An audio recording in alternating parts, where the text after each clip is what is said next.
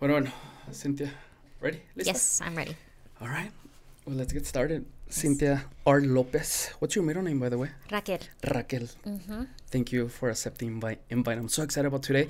I did a lot of research on you, and it was very fun because your Instagram, I went back even years. I'm like, wait a second, I know this person, and this person actually had them on the podcast. And I'm like, oh my God. You know when they say El Paso is really small and everybody knows everyone? Mm-hmm. It is true. Yeah. So thank you for being on. Thank you so much for having me. I was actually like, when you messaged me, I was like, what? Nice. And then, because you have like I mean, of course I'm going to, it's like a lot of people I know. So I'm like, everyone who's anyone. But when I saw it, I was like, I know that person. I know that person. I was like, yeah, I'd love to be here. So thank you for having me. No, of course. And then when you replied, hey, I actually follow you and watch the episodes. And I'm like, I don't know what to respond because I wanted I'm like, that feels really nice. I'm like, okay, that's so cool. But then I think my response was very basic, like, okay, thank you, perfect. And I'm like, oh no, but then I don't want to say, because it's the first time we interact, that, oh my God, you're the best person ever, right? So that's kind of like a challenge for me. But very excited about today. Please give us an intro on who you are and what you do. Yes, so my name is Cynthia Lopez. I am an attorney, immigration attorney, and I also own Cash Restaurant and Bar, which is right across the street. I do a lot of other stuff too. Which we're going to talk about most of it, by the way. Mm-hmm. Okay, well, let's get started. Tell us, I know you graduated from Hanks, right? Yes. Tell us about your early life. You did do research. I talked to your teachers, by the way. Yes, so I'm from El Paso, went to Hanks. Born and raised? Born and raised in El Paso. Mm-hmm. I left to go to college in Chicago. Stayed in Chicago for about 9 years, and then I was done with the weather. And so I moved back to El Paso. When I graduated from law school, I moved back to El Paso and started my own practice. And in a couple days, it'll be my 11th year anniversary of opening my own practice. Nice. Now, you lived in Chicago for 9 years. Mm-hmm. Was your intention always to come back, or you did say, you know what, I'm moving out and I'm going to stay here forever? Especially Chicago, because it's beautiful, except the weather, of course. But was that your intention? When I left, I think I just wanted to get out of El Paso. And not come back. Well, yeah, I wasn't really thinking of coming back. I think at that point, you're 18, and you're like, I'm going to college and I'm going to see the world. And I really missed my family. After 9 years of being away, missing my family. It's so far away. It wasn't easy to come back and forth too much. So, I think a big part of it was really my family. And every time I would come back, El Paso was growing so much. And I did want to open my own practice, and it was just so much more feasible. Cost of living and stuff down here as compared to Chicago. I love Chicago. But yeah, I was ready to come home. Nice. And that it's been already, how many years you said? 11. Mm-hmm. Nice. You don't regret it? Don't want to go back to Chicago eventually to retire, anything like that? I would love to be able to go back and forth, maybe like have a place there and go back and forth. There's so much to do. I do love Chicago. A piece of me will always be in Chicago, but I miss it. Of course, I miss it. But El Paso's home now. It is, definitely. Yeah. So let's talk about you still in your early life, as far as what type of person were you? What type of student? I really want to get into that because, you're a lawyer, right? You're an attorney. But then there's, did you always wanted to do that? Or talk to us about that. No, I didn't. As a student, I was a good kid. I played a lot of sports. So I played basketball and soccer. And so I was always, in high school, mostly sports and working was what I kind of did. So I knew I wanted to get good grades because I wanted to leave El Paso. So the reason I did law school was because I think I'm more of an entrepreneur type of spirit. And so I always knew I wanted to do my own business. And so I felt like law was a really good background for that. And so that's kind of why I decided to do law school. But no, it wasn't always like, this is what I want to do. Was it after high school, right before high school? Was during high school you said, you know what, I'm going to do this? Law school, I don't think I decided that I wanted to go into law until I had kind of already graduated college. So I had already graduated college. I got my degree in accounting. And I was kind of just floundering around. I was bartending and working in the industry, and it had already been 6 months. And I was like, you know what am I going to do with my life? And so I think that's when I was like, I'm going to revisit this law thing. So I think that's when I kind of decided to start getting serious about going to law school. But it wasn't really until I think I had already graduated from college. Was there any pressure from your parents, from your colleagues, or in high school, your friends?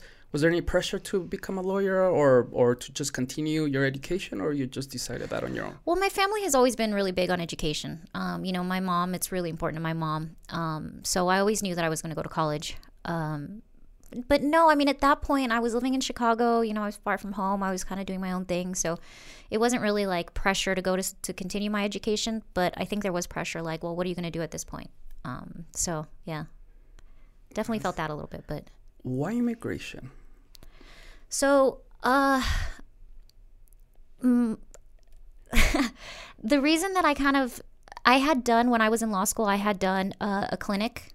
Immigration legal clinic, and so we actually get to do like a hands-on and work in the immigration clinic in the law school, and I really liked it, and I knew that there was a huge need for it here in El Paso, and so I was kind of looking when I graduated from law school. I thought at first I wanted to do like estate planning, like wills and trusts and that kind of thing, and I was kind of looking for work in that area, and I actually went to an interview and a lawyer offered me minimum wage, and this was as a law school graduate, and I was like, I don't even know if I can pay my rent in Chicago for minimum wage, and I was like, if I'm going to work for somebody at minimum wage, I'm going to do my own thing, and so that's when I kind of decided to come back to El Paso, and I had a dear friend who had always worked as an immigration paralegal, and she was like, I'll help you get started, just set up your own shop, I'll work for you, and so that's kind of what happened. And so I kind of say immigration kind of came to me more than I went to it. It wasn't necessarily my passion until I started doing it. No, it's now I'm very ignorant when it comes to this. So then, like, when you start law school, it's not like, oh, okay, this is my focus, right? It can be during or it can be after, right after you get your degree, I guess. Yeah, right. So we just get our legal degree and then we can go off into whatever field. So you can there's like an LLM, which is like a master's in law, and you can kind of go on and get that. But you really don't have to. I mean, you just get your legal degree and you can practice basically in any area that you want to. Have you ever had a moment or a time that maybe you wanted to change your I don't know, how you specialized on that? Because as I was prepping, I'm like, oh my God, immigration. Of course, we're in El Paso, right? So we know people, we know situations, stories. And I'm like, that must be really hard dealing with, especially the ones that don't go your way, right? Yeah. So talk to us about that. Yeah, that's a loaded question because it's like immigration is tough. One of my colleagues and I are always saying, oh gosh, and then this is our lives, and we'll complain about how hard immigration is and how tough it is because it really is a lot of times an uphill battle. It's been really difficult. It's like an ebb and flow with how the politics are going, so immigration was really hard under Trump for sure. It's hard when we have like asylum cases, especially because those are really like tough, pull on your heartstrings type of cases where it's people that are fleeing really bad situations. And then they tell you their story. And of course, as a human being, you side with them. But then there's the law, which of course there's very few things that you can do. Am I right on that? Yeah, and I know you're probably going to ask it later about why I started the bar. And honestly, that was one of the reasons was immigration is just like really hard. And it can be very disheartening because in a lot of ways we feel like our hands are tied because we're so within the bounds of the law. And there's only so much we can do with immigration. I can only help so many people. I can only, do so much. And so, there's been a lot of times where I'm like, why am I doing immigration? But the wins are big wins, and we try to focus on the wins. When I can even just make someone a citizen or help them get their residency, that feels really good. And so, yeah, there's definitely times where you're like really disheartened. But I don't know if I've ever been at a point where I'm like, I don't want to do immigration anymore. I want to practice something else. I've always, it's like, what's really cool about being a lawyer, I think, is that there's so much that we can do, and so sometimes I'll dabble a little bit, not so much anymore because I've been so busy recently, but, dabbling with music and doing some management and doing some like contracts and stuff like that with musicians. So I dabbled a little bit in that just to kind of get out of that darkness of immigration sometimes. When I went into your page, of course, your law firm, like immigration and music. And I'm like, okay, wait a second. It's odd, right? And then once I did my research, okay, she is passionate about music, and I'm now everything makes sense as well, right? Of course that. Talk to us, of course, we're going to go back to immigration, but why music? And is there, again, in my ignorance here, is there a lot of business here in El Paso when it comes to that law, music law. I don't know what you call it. Yeah. So there's a surprising amount of original music and really good music in El Paso. I think people don't realize it. I haven't seen your episode with Monica, but I'm sure she got into it. We both serve on the board, Monica Acevedo. We both serve on the board of the El Paso International Music Foundation. And yeah, there is a lot of really talented musicians. So one of our goals with the foundation is to kind of elevate the music scene to be more professional, have their contracts together and have their ducks in a row. And so I think what tended to happen with me practicing music law or even just managing artists was I tended to get sucked in from like a legal role into kind of doing everything for musicians. And so I have to kind of pull back on that sometimes and be like, no, I can just help you with this contract, or I can just help you with that and that. Because there is like a really big need for managers. But yeah, there's a lot of musicians that need help. It's just, the thing is that I think sometimes I love music so much and I want to help artists in any way that I can, that sometimes I'll just be like, here, have that contract, here, let me do this for you, And so is it mainly to protect like their original music? Is it their contract with their managers? What is it mainly that you deal with? Yeah, all of that. Band agreements, making sure that they have their copyrights, agreements with locations. So like if they're doing a show somewhere, do you have a contract in place that how much you're getting paid? How are they paying you? Also event contracts between the artist and the venue? Is that a lot of that? Event contracts, or even if they're going in studio, the producer contracts, if they have a vocalist coming in, or they have, a drummer playing, or, who wrote what, that kind of stuff. That's so interesting. Yeah, it's fun. It's fun. Tell us about your firm. When I was looking at your team, I noticed that there's maybe 5 to 6 all females. And I'm like, I wonder if there's a reason why, or talk to us about that. Not intentionally. I did have a male at one point. You make it seem like, yeah. He was there for like no, 2 days. Honestly, it's not intentionally. I haven't intentionally hired women only. Do you have to say that per law? Yes. No. Okay. Yeah. No. It really hasn't been intentionally. For some reason, I just get a lot of female applicants when I am looking for assistance. We don't get a lot of male applicants, really. I can tell you over 11 years, I've probably only had like 4 or 5 out of, 40 resumes that I've looked at. Like, there's really not that many males. I don't know if it's a role that's not. I don't know why that happens. So it's not intentional, but it's cool. Tell us about your firm. Actually, I really want to know how many firms focused on specialized in immigration do we have in El Paso? Talk to us a little bit about your own firm, please. There is a lot of immigration attorneys now. When you say a lot, can you give me a number? Oh. More than 50, more than 100, less than 20? No, the thing about El Paso is that we don't have a law school. So what ends up happening is there's not as many attorneys, I think, as there are like in other places because we don't have a law school.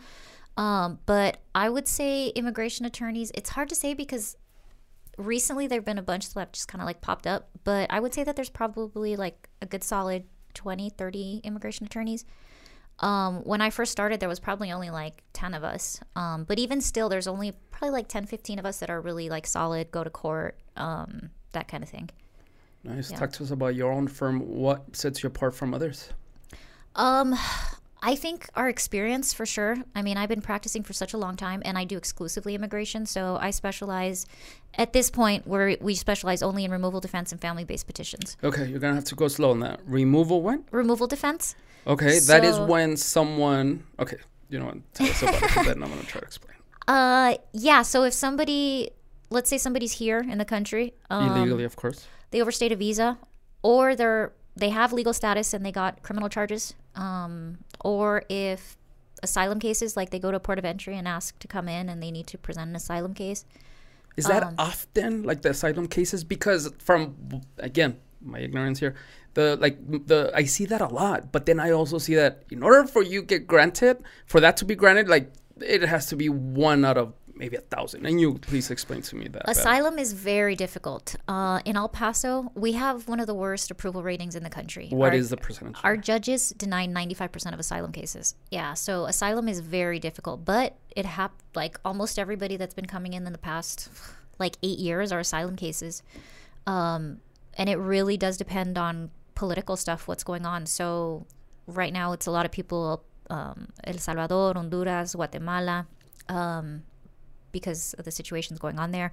I mean, crazy influx within the past like 2 days of Ukrainians. So here in the border as well? I haven't been getting calls, Okay. but I'm in some groups like online, and a lot of the like group immigration attorney groups are saying that they're getting calls from people in Ukraine. So no, not necessarily here in El Paso, but like those kinds of ebb and flows with the political scene do depend on who's coming in. But yeah, it's a lot of asylum. And the thing with asylum too is because I do removal defense, I see people that they detain, and so yeah, those are a lot of asylum cases. Those removal cases, is there, I mean, of course, I'm thinking the percentage of people that do get granted, like for them to live or work here.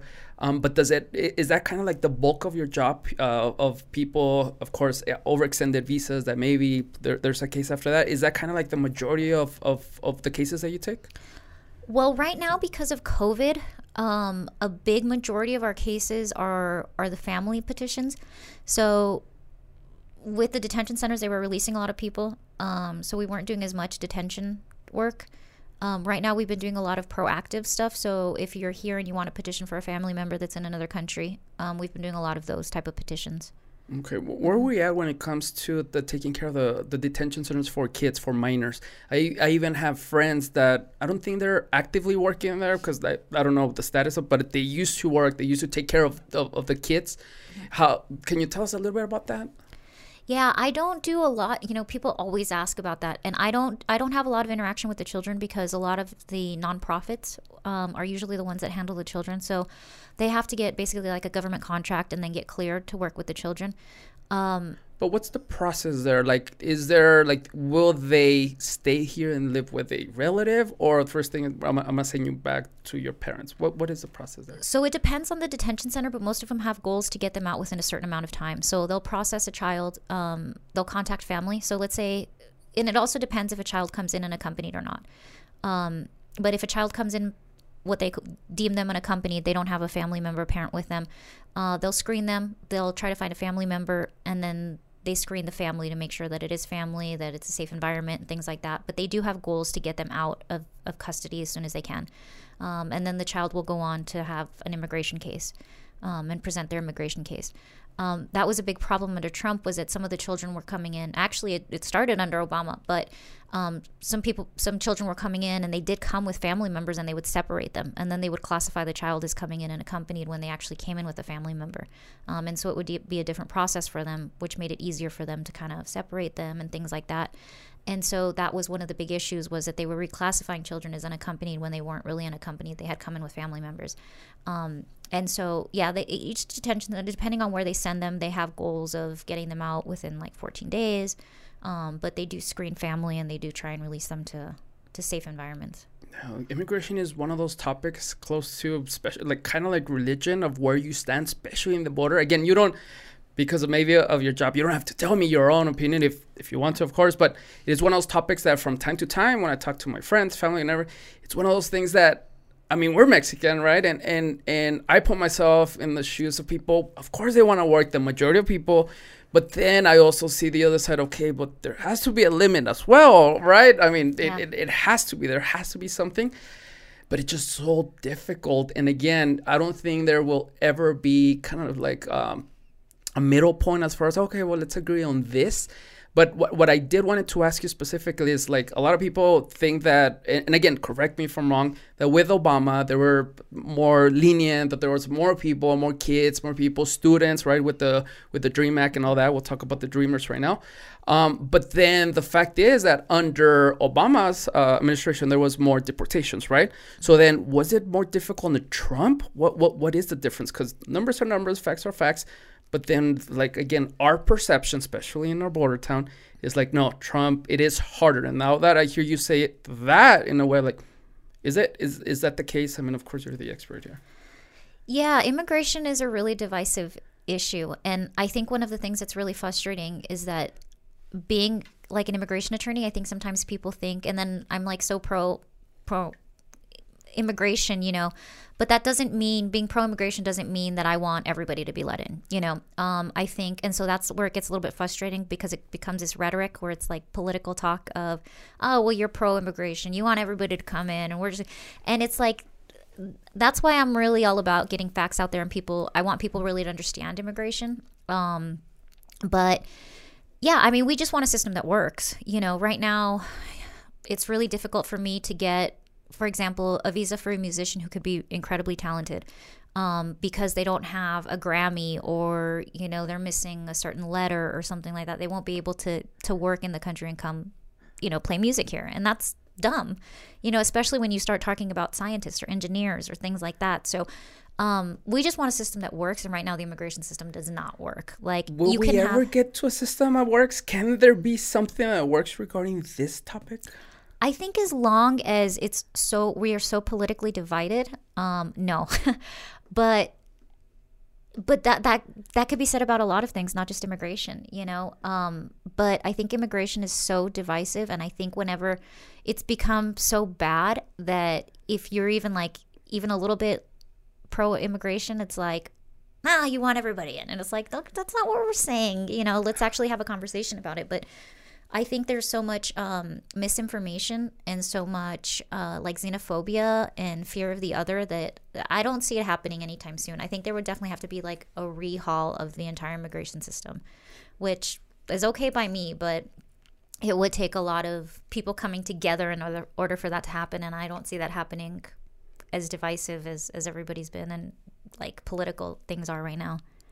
Yeah, again, as you're telling me this, like, I remember some friends, the conversation around, again, it depends on the bias that you have, right? The idea that you have that, yes, if you watch news about people, I don't know, immigrants killing others or robbing people, of course, in your head, because that's what you want to hear, that's going to just fuel your opinion, that you have your strong opinion on that, right?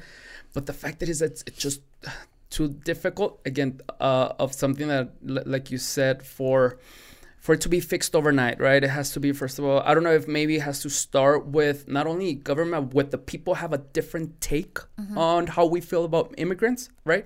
Yeah. The people that are very, I don't know if you said this, but I will say this, pro-Trump, right? The ones that, like, this is the way we should do it, the American way, or whatever it is. What I find as a, what you call it, like kind of like a common point between those people is that people that haven't traveled enough. And the reason I'm telling you this is because I try to travel outside the United States, right? And when you see other people, other countries, the way they suffer, not because they want to, right? You're like, how can we say no? Yeah. But then on the other side, of course, again, there has to be, okay, do you want everyone? Yeah. And it's so hard because I don't have an answer. I don't even have a strong opinion on it, because I would like to say I'm pro-immigrant. Different reasons, by the way, which I won't name in front of you. But the fact is that, like, at the same time, putting myself in the other side, like, it's a very difficult subject here. Yeah, I think something for me that I just notice is that, yeah, I think for you to have that point of view, you have to be really like some sort of complete inability to put yourself in somebody else's shoes. And I think it just comes, I think it speaks to somebody's privilege when it's just like, well, why are those people coming here? Because I see those stories every day. Like, I see the things that they're coming from, and we see that it's not, thieves and murderers and whatever. And so I just think it speaks to somebody's privilege and to how they've never had to put themselves in those kinds of shoes. Because I think if you're fleeing your home and everything, it's not because it's something you want to do, and that's usually what we find with these asylum cases. And that's why immigration is so hard, because, you really do. It makes me grateful. It makes me grateful for living the life that I have. And every day it does remind me that, we're so blessed. We're so blessed to be in this country. And so, yeah. Okay. Well, thank you for that. Yeah. We can stay here in hours really talking about the subject, immigration, of course. Yeah. But you did have a podcast, Dream Podcast, The Truth About Immigration. Yes. 2018 to 2020. I'm going to ask you, first of all, why you stopped it. I don't know if it was the pandemic, but when you have that title, The Truth About Immigration, is there a lot of misconceptions out there? Because that was intended for the regular folks, right? Yeah. So are there a lot of misconceptions? What's some of the biggest ones that, you know what, this is worthy of talking about? Yeah, there's so many. That was the reason and I think I was just so frustrated when I started the podcast. It was like, okay, people just don't understand immigration at all, and so that's why we started the podcast. And yeah, we haven't recorded. I do still want to keep doing episodes. The pandemic was a big part of stopping. I also did open the bar, and so that was kind of a big part of stopping too. I do want to revisit it and get back to it, but I think I want to kind of revamp it. Add some Immigration video as well. That might be nice. Yeah, video. Definitely want to do video. I also feel like it's a really heavy topic, so I think I need like a little comedy in there or somebody, to lighten. You should invite me. I have a lot of stupid jokes. You have jokes? Sure. Oh, I have jokes. Richie, which he was a guest of ours. Yes. He did a really good job, kind of like, and I think that was your intent at the beginning, kind of just lighted the mood. Yeah. Not only talking about like textbook of things that you guys should know, right? Yeah, and I do want to revisit it. I'm a big believer in like things, like not forcing things, to kind of just things happen when they're supposed to happen. And the podcast kind of like took a little break, and I think it was good because especially like everything that was happening politically, I think it would have been too much for me at the time. But I think it'll start up again when it's meant to happen. Nice. Now, going back to misconceptions, talk to us about one or two that you're like, this is one of those things that people should be educated on, or we need to talk about this. I would definitely say number one is what we were talking about with asylum, and people just not like really thinking that people are just coming here for the wrong reasons. And I don't know what the right reasons are, anyways, because if I'm living in a country where I can't feed my kids and I see my kids literally starving and I want to get away and make a better life, and so I try to come to the United States, like who am I to judge that for somebody else, So I would definitely say the reasons that people seek asylum, and us kind of judging them or thinking the wrong things about them. But also tied into that would be that a lot of people think that they get benefits, government benefits or things like that. You really can't get government benefits unless you have a Social Security. So you don't get that unless you're here legally. So that's, I guess, two of them right there. But my biggest one would be asylum. Second one would be, I think people don't understand the difference between being here legally and illegally. They think you're either a citizen. There's different levels of being here legally. You can have work authorization. You can have your residency. You can be a citizen. So there's different levels of being here legally. And I think that's probably my number two one that people don't understand. Nice. Then, like my mom, it's funny because it's a true story. My mom said when I opened the business, it's been open for 2 years. She said, you know what? I don't know. I watched something on TV that she said, you know what? You should hire your tío from Chihuahua. So, you can give them papers. Like, I don't think it works that way. That, hey, vete a trabajar. I don't know if, I doubt it's that simple. Now that you said that engineers or musicians that, like, I doubt that if I said, he's going to, I don't know, work for me, that I can just be like, okay, well, come on over, right? Because if not, I'm sure a lot more people would be here. Well, I'm telling you, there's so many misconceptions. It's hard for me to pick two, but that's another one, is that people think, oh, well, they should just do it legally. It's like, dude, it's not that easy. First of all, it's really freaking expensive. Second of all, you can't really fix your status unless you have a family member. It's really hard. Like we talked about asylum. I mean, it's a 95% denial rate for you to have asylum. Asylum is really the only way to fix your status if you don't have a family member. But yeah, there's not a lot of ways to get your residency unless you have family. Talk to us about marrying people. I see a lot of weddings from...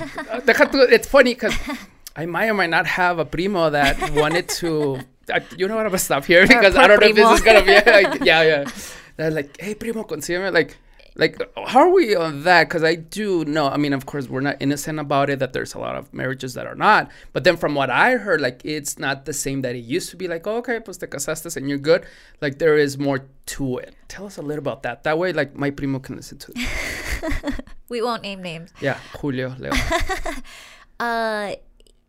Yeah, well, getting married is the fastest and easiest way to get your residency. And then your residency can later on become citizenship.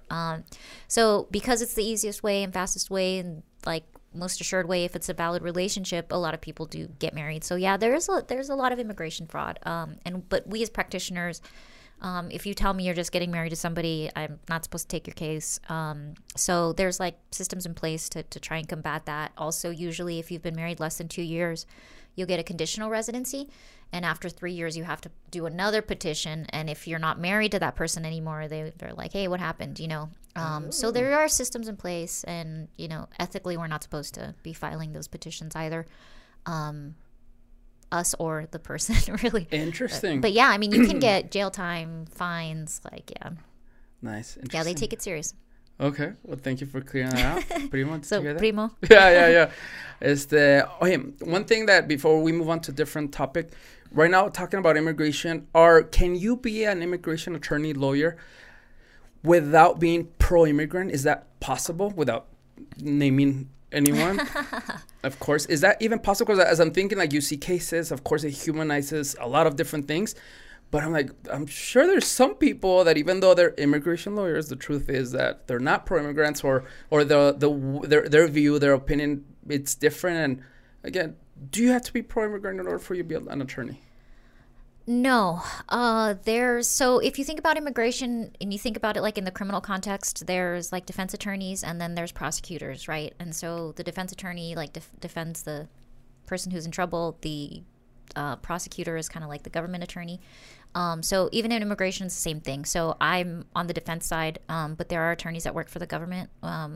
There's a main guy that's the chief counsel, and then the people under him are assistant chief counsels. We call them ACCs. So a lot of the government attorneys are very anti. I mean, I've had cases where I have somebody asking for asylum and they're giving their testimony crying on the stand, and I look over and the government attorney is like this, like on his phone, and I'm like, dude, like she's up there telling her story crying, like whether you believe it or not, or think that she doesn't have a valid asylum claim, like to at least be respectful, and so so no, I think not all of them are like that. Of course, there's a lot that do kind of understand.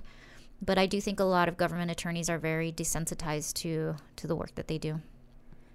Nice. Well, thank you for clearing that out. Now, aside from experience, if I am looking for an immigration lawyer, attorney, what are some things? No, I'm just, can tell. But what should I look at? What are some things as you're comparing and contrasting firms, aside from experience, because it's big, what else should someone look for? I think it's definitely got to be somebody you feel comfortable with. Talk to them, see how you feel with them. A lot of attorneys don't even talk to their clients themselves. Like they'll have their legal assistant. I'm a big believer in doing my own intakes and talking to my own clients because I want them to see me and feel comfortable with me.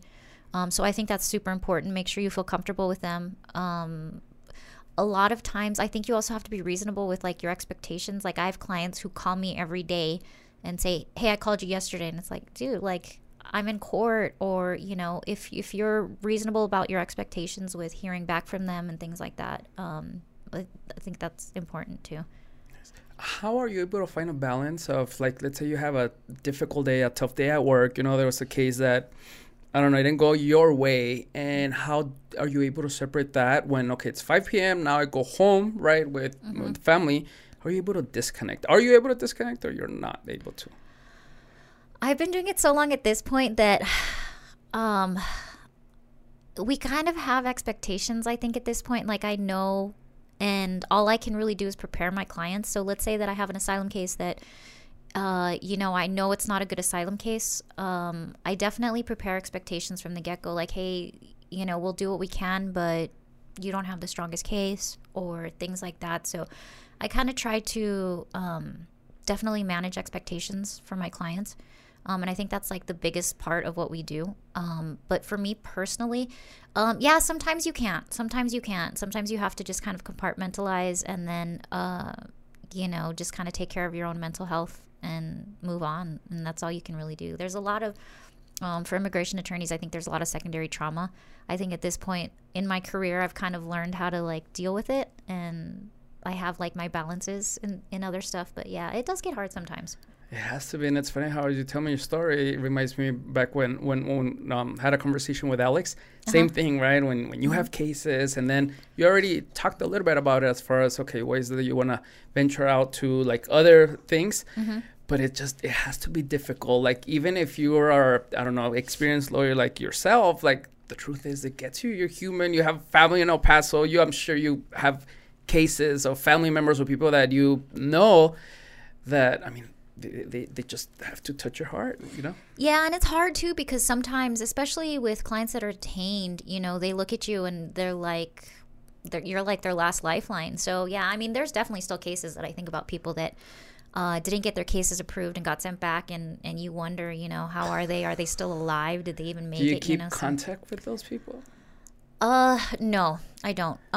No, I think it would be too hard. Honestly, like, especially cases where you know that they went back to dangerous situations. It's like you kind of do have to compartmentalize it sometimes. Yeah, all right. Well, enough about immigration, because, again, we can spend hours talking about it, about specific cases. I have a lot of primos, so they have a lot of questions, by the way. But all right, let's talk about, because, again, the one thing, as I was doing my research, I've been following you for a very long time. Even with the episode with Alex, I was telling you that we talked about you. I don't remember if it was recorded, if it was before, if it was after. Like, you know what, my intention behind this is not just to have conversations with people that are successful business owners, lawyers. I don't know. But my goal is for someone that's doing stuff outside their job, right? And then if they have a cool story that they can inspire others, even better, right? But let's talk about, how do you structure your day? You do so much. For example, yesterday I noticed you went to a networking event. Right after that, you were recording a podcast. I don't think you were on. I think it was a recording for someone else, which that someone else, by the way, I sent that a DM. I won't say any names. And she hasn't responded. Can she just tell me no, please? Can you please tell her, hey, just say no, no quiero, lo que sea. But she just left me on scene. I'm like, what happened there? Well, I don't know which one of the two. Okay. City rep. Okay. Pero bueno, talk to us. Why is it that you do so much, and how do you structure your day? I know it's a lot of questions, so go ahead. My day really, really depends on what I have going on. I usually do like office stuff. So lately, I've been meditating a lot. So I wake up early. I'll read a little bit, and then I meditate. What's early? What time you wake up? Well, early for me is 7:30. That's early. Okay. That's early for me. Yeah, I'm not a morning person at all. I've never been a morning person. I thought you were going to say 4 o'clock in the morning. Like, no, okay. That's Alex. That's not me. Okay. Alexandria does that. Yeah, so 7:30 I'll wake up. I'll like read a little bit. So I wake up. Will you read fiction? Do you read self-help? And I'm sorry I'm asking this, but this is something like kind of like I get my best practices. What do you read? How many pages is there? I try to have a balance. Okay. So I'm usually reading something kind of like self-help, like I call kind of the boring stuff. And then I really like fiction. I like fiction because it kind of gets me out of my head and thinking about everything. At night, I always read fiction. I read a lot. So I go through I would say I go through like a book a month almost of fiction. So at night I read, and then in the morning I'll either read. I kind of just see how I feel. Does reading help you disconnect? Yeah. Because I just kind of go into like a fiction world, you know. So I don't like reading like biographies and stuff like that. I think that's why I like fiction, because it helps me disconnect. So like in the morning, I'll kind of play it by ear on how I feel. If I'm trying to finish like a certain book, like a self-help book or something, I'll read those. Or I'll just read a little bit of fiction. I do this app called Libby where you can download. Have you heard about this? No. So it's through the public libraries. So you can get books. You just basically like check out books, but it's digital. So I'm always like on a deadline where I'm like, I need to finish this book because I have to return it in 3 days. So is it for free or a very It's for free. What? Mm-hmm. Completely free. Okay. Yeah, there's limited like licenses, so you have to wait. Like if somebody has a book checked out, you have to wait, and then you only get it for like 14 days or something like that. So. And if it just published today, I mean, you're not going to be able to get it tomorrow, right? I mean, I'm sure that the newer, for example, fiction books, they take like 2-3 weeks for it to be available for you. They get stuff pretty fast. Okay. I mean, if the public library has it, it's available. Okay. Yeah, it's a really cool app. So, so I'll wake up, I'll either read a little bit, or I'll start meditation right away. I've been trying to meditate for like an hour a day. An hour a day. Yeah. The past like month and a half, I've been doing a lot of meditation. Tell us, what meditation are you doing? How does it help you? Because there's so many, and trust me, I have tried several. For me, I still haven't found one that I'm like, oh my God, this is life-changing, right? But an hour, I mean, that's a long time. Which one is it, and how does it help you? So right now, what I've been doing recently, there's an app called Synchronicity. I'll send it to you. And so I have ADHD and I have anxiety. So I like that app because it has you have to have good headphones though, because it's like 3D. But it 3D sound. 3D sound. Okay. Which is cool because for me it has like it has multiple levels going on, like different layers. It'll have like a vocal, it'll have like a nature sound, like a bird chirping, and then it'll have music. And so that helps me stay present, because with ADHD it's kind of hard for me to sit still or be present for too long. So that helps me because I can kind of listen to the music. I can listen to, it's not like guided meditation, it's just sound. So that one's really cool, and that's usually like 20-30 minutes. And then about the past month, I've been doing like a manifestation meditation because I'm an Aquarius, and so it's been February, and I feel like this month has been really good for manifestation. So your birthday just passed. It just passed. I don't know about signs, but my birthday's next Monday, and nice. I know my sister is okay. So happy birthday, by the way. Thank you. So this app, like you're doing this separate meditation, and why are doing two? What's the difference? I've been doing two because of the month of February and manifestation, and then I'm also really working on manifesting like a couple things in my life. So I've been doing the two, which is kind of a lot. Like towards the end, I do get a little bit restless. About 30 minutes is like a good meditation for me. And so the app is like 20 minutes, but then I've been throwing in this past month the manifestation meditation just because I feel like it's a really powerful manifestation month. Since when are you big, or it's been all your life that you're a believer in manifesting your dreams or your goals?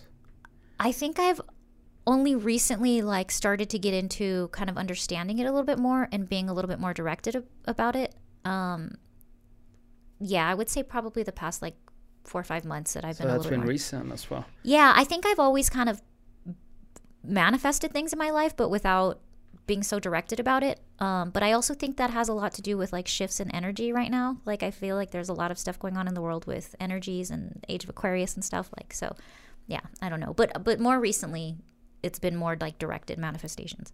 Nice. If you don't mind talking about your anxiety, thank you for sharing that, by the way. In what way does it affect you? Have you always been this? Because again, I honestly don't understand it to a good extent to be able to talk about it more, of course, but because from what I hear from people, there's different types, there's different times, types and times where you get this. Can you talk a little bit about that, please? Yeah, so I pretty much went my whole life without knowing. I mean, I always knew that I was like self-diagnosed ADD, you know. I always knew that I had trouble focusing. Anxiety has always kind of been a part of my life, but it's only been recently that I like actually diagnosed and kind of started to learn mechanisms for dealing with it, and started therapy and things like that, like within the past year, and got diagnosed like a year, 2 years ago, you know. So these were kinds of things I just kind of always learned to deal with, maybe in ways that weren't always the healthiest way. How were you dealing with that? I used to smoke a lot of weed. And just always being all over the place, you know, doing this business and that business and being in this place and doing that. And I think only within the past year I've kind of realized that like my focus sometimes is better when I realize that it's anxiety making me be all over the place, or my ADHD that's not letting me focus. But yeah, kind of dealing with it in ways that weren't necessarily healthy, you know. Did it affect your relationships as well?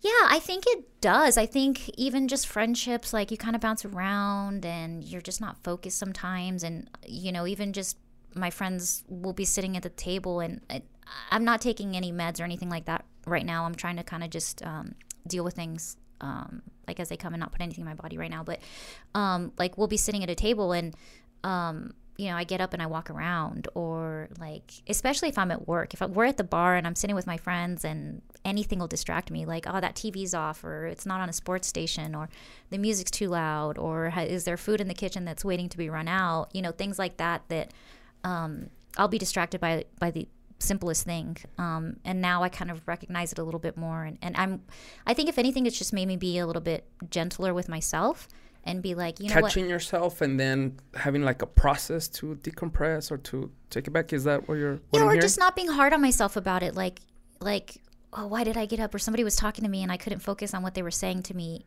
You know, well, it's okay. It's just how I am, and I need to understand and be gentle with myself. And it's okay that I did that, and just be kind of gentler with myself. And I think that's something that's kind of come with the diagnosis and understanding that about myself recently. Yeah. What is anxiety together? Is it overthinking? Is it having particular moments that your brain just can't stop? What is it, or what was it, or what is it for you? Yeah, definitely racing thoughts are a big part of it. I think also like ADHD in women and men is very different. And I think they're only recently kind of starting to recognize that. But the anxiety, yeah, constant racing thoughts. Negative thoughts, right? I'm assuming. Because everyone has thoughts, a million I'm assuming. Yeah, but it would be like almost obsessive. Like I would be like, oh, why did I say that? And then you can't stop thinking about that. And even though you've already thought about it, like that's something that you just keep thinking about. And so the anxiety, like through therapy, I've learned some coping mechanisms. A really good one that my therapist helped me with was like, you think of a box. And if you're thinking about something, you just can't stop thinking about it. Like just put that in the box, and then you're going to come back to it later. And when you can come back to it, you can pull it back out and you can look at it again. And so that you don't keep thinking about it over and over and over again. Like to the point where sometimes I don't sleep. I can't fall asleep because I'm still thinking about the same thing over and over and over and over again. Is there things that trigger that? Did you notice after that when you were 15? Was there you don't have to explain, like a tragic event, or has that always been this way? I think honestly, I've always been like a pretty anxious person. But it's one of the big reasons that I've been trying to meditate so much, because it really does help me. It makes a really big difference. I've also been working a lot on like my self-talk. And so I think because of the anxiety, it would be like for example, let's say, I don't know, I have a deadline or paydays tomorrow, and you're like, oh my God, I have payday and I have to pay this and I have to pay that and that and that and that. And so the self-talk recently, and only like within the past 2 months maybe, where it's been like reminding myself that you don't live in a place of scarcity, you live in a place in abundance, and like all of those kinds of things. Like doing all that with my meditation, I think helps with the anxiety. So yeah. Is this, looking back a little bit, is this anxiety caused by events that happen in your life, or is this something medically that just the way you were wired to, again, for a better term, I'm sorry, since you were born? Because again, I talked to Justin. I had such a great conversation. I don't know if you watched that episode or not, on mental health. Mm-hmm. I'm really big on I think there's a lot of, most of our issues, business, personal, they all come with the way you think, right? They all start with that. So I'm trying to help out a little bit. And as you describe it, I'm like, I wonder if, I'm sure maybe there's a combination of both, that there was an event that this triggered that, but at the same time, now that you said that you went and asked for professional help, I'm sure that's kind of like when you were diagnosed. But does that mean that you were born with this? Tell me a little bit more about that. You and my therapist would like to know. Hey, I need to invite your therapist over, right? For sure. No, we don't need to do that. I don't know. I think a lot of it, the nature versus nurture type stuff. I mean, I'm sure both things kind of play into it, but I don't know. To what percentage? Because you said you recently, right, a couple of years maybe, that's when you asked for help, and where now you're actively kind of like finding ways to help with that. But what made you ask for help, look for help? Kind of just, I guess, growing up. Kind of like, I don't know, just trying to get healthy mentally, recognizing that sometimes you need to talk to somebody. I think therapy is really good for everybody. I think it's something that everybody needs to do. And I know it's hard because with insurance and getting into actually see someone with COVID right now, it's really culture hard. As well, because we're not used to that. As soon as you tell someone that you're talking about your problems with someone else, ta loco, like our culture, Mexican culture, or Latino culture as well, that plays a big role. Yeah, I think just trying to grow as a person really was a big thing for me. Like, I'm ready to kind of break some habits that are habits that I think are just ingrained, like our culture, or thought patterns. And I think I just recognized, hey, I need to kind of get outside of myself and get an outside perspective in order to do that, and get healthy emotionally, physically, mentally, so. That's good. Of course, we're always a work in progress, but to what percentage would you say that right now you are better compared to a year ago, compared to 2 years ago, compared to 5 years ago? Ooh, that's a good question. I feel like I have grown a lot in the past year or so. Yeah, I feel like I'm in a much healthier place than I was even just a year ago, 2 years ago. Yeah, I would say I've grown a lot. Um, and I think a big part of it has been therapy and having somebody else to talk to and just kind of have a sounding board. Um, Also, my wife, she's in a really good place too. She's in medical school, and so we're both kind of like on this path of growing together. So I feel healthy. Yeah, I feel good. That's good. Please tell your wife to have her Instagram open because it's private. As I was doing my research, I would love to. You were doing research. Oh, I have to. Just like I was Yeah. telling you, you're giving me your time. I'm not Yeah. gonna be here just asking like, hey, tell me about the web. Like Yeah. I really have to respect Yeah. that, and Aw. because of that, I mean, that's what I did. But I noticed she's in the medical field, something, right? Yeah. But for anyone listening, hearing, seeing, whatever it is, what would you recommend? Kind of like maybe a sign that, hey, you may be suffering about this, and maybe if they have identified that there is an issue, will be again your 2 or 3 things that maybe you should try to get help. What would they be? Well, I think definitely like depression. If there's any kind of depression, if you've ever felt. To an extended period, right? And I'm sorry to interrupt you, but then if not, I'm gonna forget. Because depression, we all get moments that we feel down. There's always moments that, okay, that you're always talking negative about yourself, right? But what is depression? Because then, like the people that have it consistently, what is that? I think I don't think there has to be like a certain amount of time. I think if you're ever at a place where like you just can't shake it off, because I think for the most part, yeah, we all kind of get down. But if you just can't shake it off, or if you're ever feeling like self-harm or anything like that, I think definitely get help. But for me, like I just recently got like diagnosed, but I've been on like anti-anxiety meds for like 10 years, and that was just through my regular doctor. And finally they were like, no, you need to go talk to a therapist now. But I've probably been on anti-anxiety meds for like 10 years. And the reason I first started getting on something and realized that it was a problem was because it was interfering with my work. In what ways? It was like a little bit like depression, where it would be like I would just cry for anything, or I just wasn't productive like I felt like I should be. So that was definitely a red flag. So if somebody's ever in a place where they feel like they just can't shake it off, like there's nothing wrong with talking to somebody. For the anxiety, I think, and actually you said it, you asked somebody, I don't remember which episode it was on, you were talking about what's your one piece of advice for, if you want to start a business, and you said you really have to know yourself. And that really resonated with me. I think that is huge. You have to know yourself. And if you want to grow as a person, and there's just some part of you that you can't get out of your head, or you can't, you have to recognize that. And sometimes you do need to talk to somebody. Sometimes you do need a little bit of help with being on medication that pulls you out of your depression. Like, it sucks, but sometimes that's the situation, and so you do have to recognize that with yourself. But if it does affect your personal life, if it's affecting your work, and there's nothing ever wrong with talking to somebody and having a sounding board and saying, hey, this is how I'm feeling, this, and this, and what do you think? And yeah, maybe you have anxiety, maybe you have depression, maybe you don't have anything and you just need some coping mechanisms. But yeah, definitely like depression is a little bit hard. And I think a lot of people don't understand depression. And it really is like I didn't really understand it until I experienced it, because for me, it was just like, oh, just be happy or smile, or, Yeah. But when you're going through depression, you really can't pull yourself out of it. And that can be a dangerous place to be in. And I think that's when you start getting into dangerous situations with suicide and things like that. That's why I think a lot of people don't understand it who haven't experienced it. So yeah, there's nothing ever wrong with just talking to somebody. Any advice for someone that, again, like your wife, you say your wife has been big on supporting you, like that, so, advice for me, for your wife, that we're on the other end.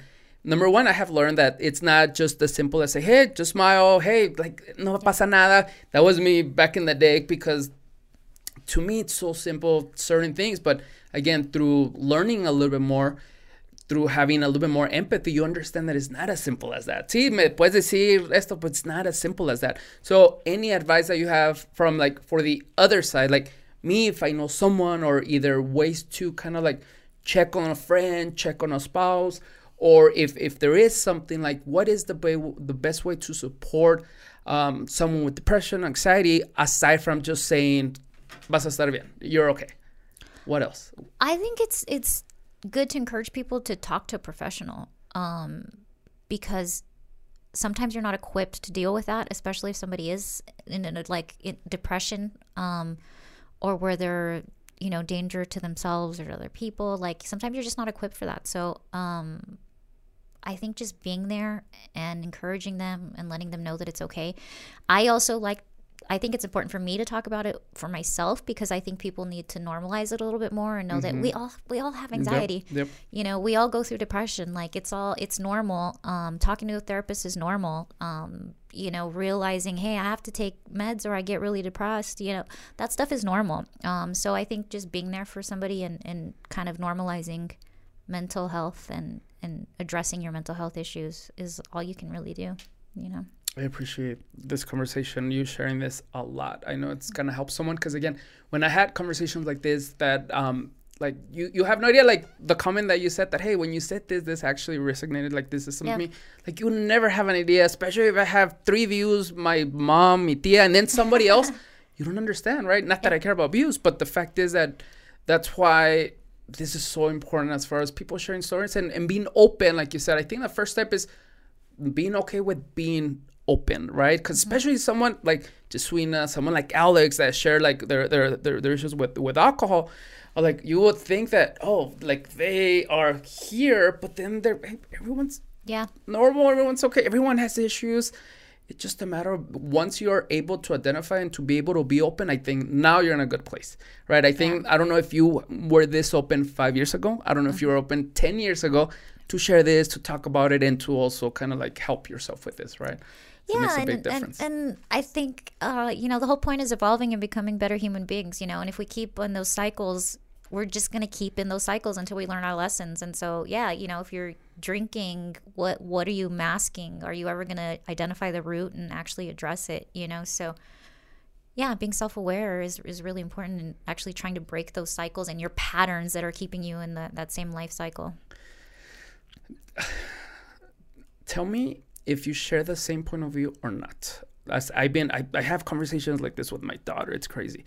As far as the self-awareness, right? Self-awareness and perspective, I think it's the number 1 and 2 things. Once you have self-awareness, once you have perspective, there's no way that you can be unhappy. Again, my own opinion, might be stupid opinion, but those are I'm a true believer in those 2 things. Now, self-awareness. I think perspective you can work on it by traveling, by knowing more people, by hearing a different opinion. I think perspective, it can be. But as I think through this, and again, I really want to hear your take on this, self-awareness, I have narrowed down to intelligence. Like, I have narrowed down to either you have it or not. And again, it might be wrong. Hopefully I'm wrong, but I'm like, there's some people that just don't have that self-awareness that, hey, that comment you just made, aquí no. Like you, just by reading what I'm talking about, like kind of like our conversation, I know that I can skip my questions or, so let's talk about this because you know what I mean? That's self-awareness, that being able to kind of read the room, read the person, right? But as I think about it, you know what? It is intelligence. And as I think about intelligence, either you're born with it or not. And that sucks because, I mean, of course, if you're not, it sucks for you. Pero el chiste es, and again, there's no right or wrong answer, but what's your take on that? Is that something that you share, or can you tell me, sabes que no, self-awareness, it might be intelligence, of course, but that is something that you can work on. Have you thought about that prior to today? I haven't really thought about that, but I think there's some not intelligent people that can be self-aware. I think it's more, instead of intelligence, maybe what's the word? Like, not common sense, but kind of just common sense. No, it is. I think self-awareness, common sense. Like, it's kind of like, well, in my opinion. Let's see. I'm trying to think of the right word, and I don't think it necessarily means intelligence, because, well, and maybe that's like the hopeful side of me, that like maybe you don't have to be born an intelligent person to be self-aware, or to even be like caring and kind, and that hopefully you can become that even if you weren't born like that.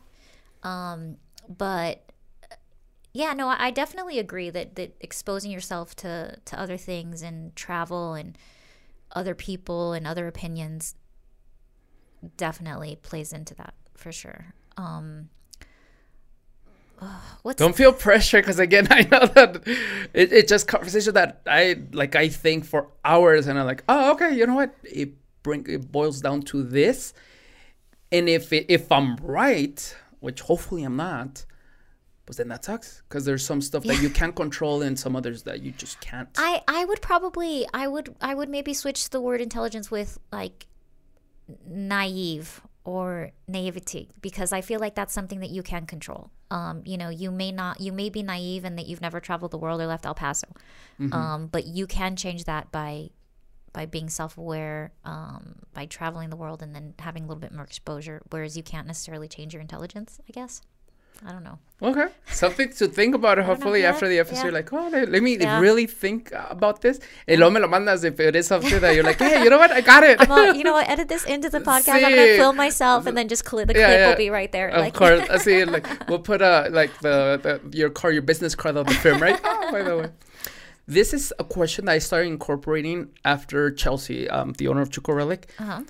She's very smart, woman educated, and also like the way she thinks. I think I share a lot of things with her. And then after the episode, she asked me, hey, are you the happiest person that you know? Have me think, and then that involves a lot of different things, right? So I'm going to ask you, of course, the same question. And if the answer is no, based on your self-awareness, what are some steps that you're taking to get there, right? So first of all, are you the happiest? How happy are you? What is happiness to you? Y a dónde vamos? I know that was like 5 questions in one, so good luck with that. I think I'm the happiest person I know. Yeah. But I think it's taken a lot of work to get there. Okay. And I would probably say only within the past like few years that I could say that. What is happiness for you? Is it fulfillment? Is it, we all have a different definition, a different take. What is it for you? And I mean, this is like questions today, 223, 22, 224, 20. For me, happiness is being at peace, fulfillment. I feel all those things right now. And I think that's why I could say that I think I'm the happiest person that I know. Because I'm happy like with myself right now. And like I said, it's like today, but yeah, for me, it's definitely being at peace. Yeah. I like that. Is that being in peace? Of course, it involves a lot of different things. It involves, like, again, feeling fulfilled that, you know what, I am doing the right thing. My relationships are good. Is there anything that you actively do? I know we talked a little bit about it already. In order for you to maintain that happiness, in order for you to maintain that level of, hey, I feel good right now, because I think it's, hopefully you do as well, that it's progress, it's work. Like you said, it's today. Well, yeah, but that means that pues tomorrow le toca echar ganas, it is an active thing, right? Every day le echamos ganas. I think it's an everyday thing. I think it's a mindset. I think a lot of people I've been reading I have like 2 more chapters left in this book called The Power of the Unconscious Mind. Okay. Or the subconscious mind, power of the subconscious mind. And it talks a lot about your subconscious mind and your conscious mind, and like how powerful your subconscious mind is, and how people don't really think about that, and how your subconscious mind like just takes whatever for face value. So if you say, I can't afford that soda, yeah, you can't afford that soda, and your subconscious mind just takes it for face value. So self-talk is really important, and every day you have to make that decision. And so I've been focusing a lot, on my self-talk and on choosing it every day, the happiness and kind of just living in gratitude. But it is something that you have to do every day, and it's really easy to get thrown off from that mindset. But I think it is something that it's an everyday thing that you have to choose to do. Yeah. All this comes from self-perspective and self-awareness and perspective, by the way. Yeah. Once you have that, like, understand where you're at, right? Because, again, you might think you're happy, but then if you have all those moments that most of your day you're not, or most of your week, no. And then again, the perspective to understand, like what helps me all the time is that I don't think the right word's afraid of dying. It's not that, but from an early age, I realized that I'm gonna die, right? Like, and with that comes with, bro, no pasa nada. Like the worst case scenario is this. I have so many issues, right? But the worst case scenario is this. If the answer is, are you gonna die out of this? Is the answer is no? No pasa nada.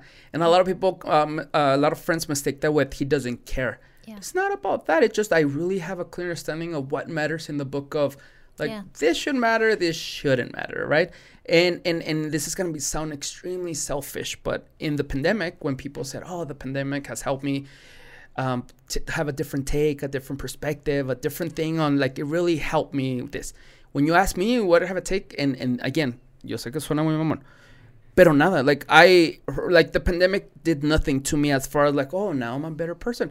Because the fact is that I have always had like, this is a situation, now you deal with it. Yeah. Mm-hmm. And then it's gonna pass. Things are gonna pass. And you know that podcast that we were talking about as far as like, you know what, I just listened to one 2 hours long that it was like at 12 p.m., 11 p.m.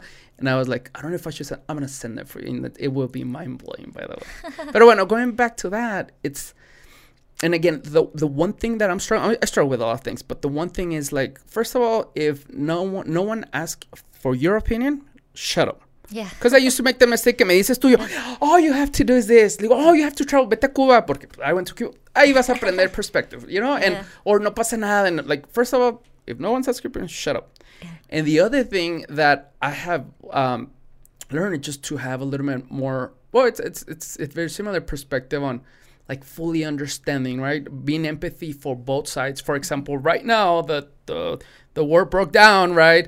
I do see and I get it against Russia. Russia's doing this, and I get it. Trust me. But then, before I give you my opinion, before, like, I'm sure there's something else I don't hear. And again, this is how I feel. Like, having those two and going back to happiness, that is happiness. Because if you only go one route, pues, ¿qué crees? Like, chances are that, yes, it is for this topic, but it will be for others, that you only go one way. Mm-hmm. And things are not that simple, right? And I think that perspective, at least for me, makes me feel comfortable. And comfortable, just like you said, at peace, it is happiness as well. That in progress, by the way, but I'll say. Yeah. All right. Anything else on that? I'm sorry that te digo, somehow, some way we start talking about that, and then we're there every single episode. Yeah. Well, and then happiness is so many things to... You know, a lot of people, if you ask them what is happiness to you, I think a lot of people wouldn't even be able to tell you what that is to them. So, and it can be different things to different people. And like I mean, even for me, it depends on the day you ask me. You know, like, you know, happiness for me might be, I got some chicken nuggets that day. Like, right. It just for me has been the perspective that like when I have good moments, boom, like I store it. Like, this is a good moment, déjame en paz, boom, I'm living the moment. And when I have difficult ones, this is gonna pass. Yeah. No pasa nada, like, you really, like, that's it, you know? Yeah, you have to be, because then you get in that mindset, and then that's when you start getting into that negative talk, and then, you can't dwell in that space, Nice. As you know, since you have watched several episodes, I have a daughter, vive conmigo, right, so for 10 years already. And I struggle with, again, this is the first time we interact, but hopefully you can see that, hey, este vato pues has confidence, whatever, right? But it's so difficult for me to teach my daughter to be confident. Like, we have conversations, but like, it's not as simple as, hey, all you have to do is be confident. So my question has been to especially female guests is like, what advice do you have to build confidence on girls, on your kids, on anyone, of course, but like, is there anything that you can talk about when it comes to building confidence in women? Ooh. Well, one of the things that I talk about a lot is that I think I am the person that I am because of my mom. My mom definitely, I mean, of course, everybody in my life, but my mom shaped me in so many ways. And me as a little kid, I've always been shy. But my mom would, and I hated it at the time, but I think it was so good for me. Like, I would look at the menu, and then I would just like look down, and then I would like whisper to her what I wanted, and she would tell me, no, you tell her what you want, you know? And so I think my mom taught me from a very young age to not be afraid to speak up. You know, that kind of forced me to look people in the eye and to like advocate for myself and what I wanted. And little things like that I think are really important, especially for young women, is like not to allow them to not be comfortable in their own space. And so I think my mom like pushed a lot of that on me that I didn't like when I was a kid because I was really shy. But I think it helped build a lot of confidence. I think also, you know, and this is probably something more so for themselves. I maybe for you as a father, it could be like not letting them feel comfortable all the time. Like you can't always just be in your comfort zone. You know, speaking in public is not something that most people like to do. I do it a lot, but I don't like now. I'm used to it, but at first it was really, especially with anxiety, like it was a really hard thing for me to do.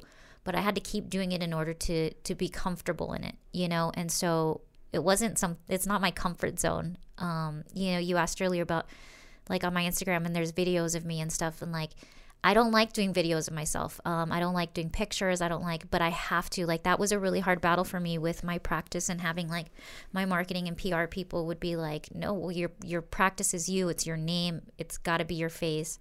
You know, we can't just show your logo all the time or whatever. Like it's got to be you. And people really want that as an attorney. People want to see you. What were your thoughts? Because we talked about that, right? I know you're really close to Alex, that she's always there in front of the camera. Like she has no problem with that. But your take, it's a little bit different, right? Even though you force yourself, but yet you're not at that place that meaning active on social media, right? Yeah. What is right now the things that you still like? What, first of all, maybe you don't believe in that strategy. Maybe that can be it. You know what? I'm taking a different strategy, or I do know that strategy works, but I have issues still posting, talking, doing them, my image. Is that no? That's exactly what it is. No, I think you have to be like constant with social media, and like for Alex, her social media is great. I mean, she's constantly posting, she constantly has stuff up. For me, a lot of it is, I really don't like being in front of the camera. I don't like being in the spotlight. It is a little bit harder for me. Like even if I just do a selfie or video, like that takes a lot out of me to do it, and then I don't like it or I critique it or whatever. But that's also too like getting good with yourself and just being like, you know what, it's out there and whatever. But it definitely works. It's just not for me. I like things to be natural. So some of my videos are more just like, you know, someone I'm comfortable with the camera, and we just kind of record stuff, and it happens more naturally. And yeah, if my makeup's done, even better. Like, I just like things to be natural. I don't like to force things too much. And if I were to be out there more, it would be a lot more forced for me. At the beginning, though, right? Because it seems like you do agree that is a good strategy, that perhaps, again, I don't know if you're looking for more customers or your personal brand. Because, again, and the reason I'm going into this is because I have the same issue, right? I say that I don't care what people think, right? I say that all the time. But then I know I should be posting more. You know, like, I think that I do have a different take that people can benefit from, like the mindset, like the positive. And I really want, because I think I can help someone, but then I overthink stuff that, like, who's asking for this? And then, like, you're thinking too much of yourself. And again, like, I am carrying what people say, right? Like I said, graduate marketing and advertising, and I know I can do much more for my brand, for my hair salon, but I don't. So I'm with you. That's why I'm going deep as far as like, what is it that both of us can do? Because it's not like, oh, no, but I don't need it. Like, we both do. But yet, how can we get better at it? Yeah, and you know, it's always like a balance for me too, because sometimes I feel like I put myself out there too much. Like I don't want to. Do you feel that way? I don't so much recently because I've pulled back on a lot of my stuff, but I don't want to put everything out there, you know. Why? And so I don't know. I feel like some stuff has to be private. That's why, like, I think I had actually told Tina, my wife, to put her stuff private, because I also, like, sometimes people too. You have to remember I do immigration, so. You know, there are people that hate out there.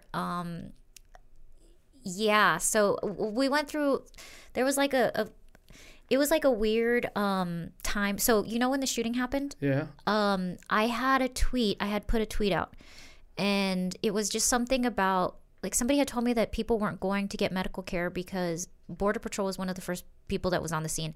And so people were scared to go get medical care because they didn't have like their documents, Papers, like they were yeah. illegal, right? And so I just randomly put on Twitter with, like, I had been on Twitter for like 4 months. I had like 5 followers, and I just tweeted something like, if anybody is in the hashtag El Paso, whatever area needs medical care, like give me a call, and I'm an immigration attorney, like I'll go with you, like. And it was not even thinking like anything at the time, right?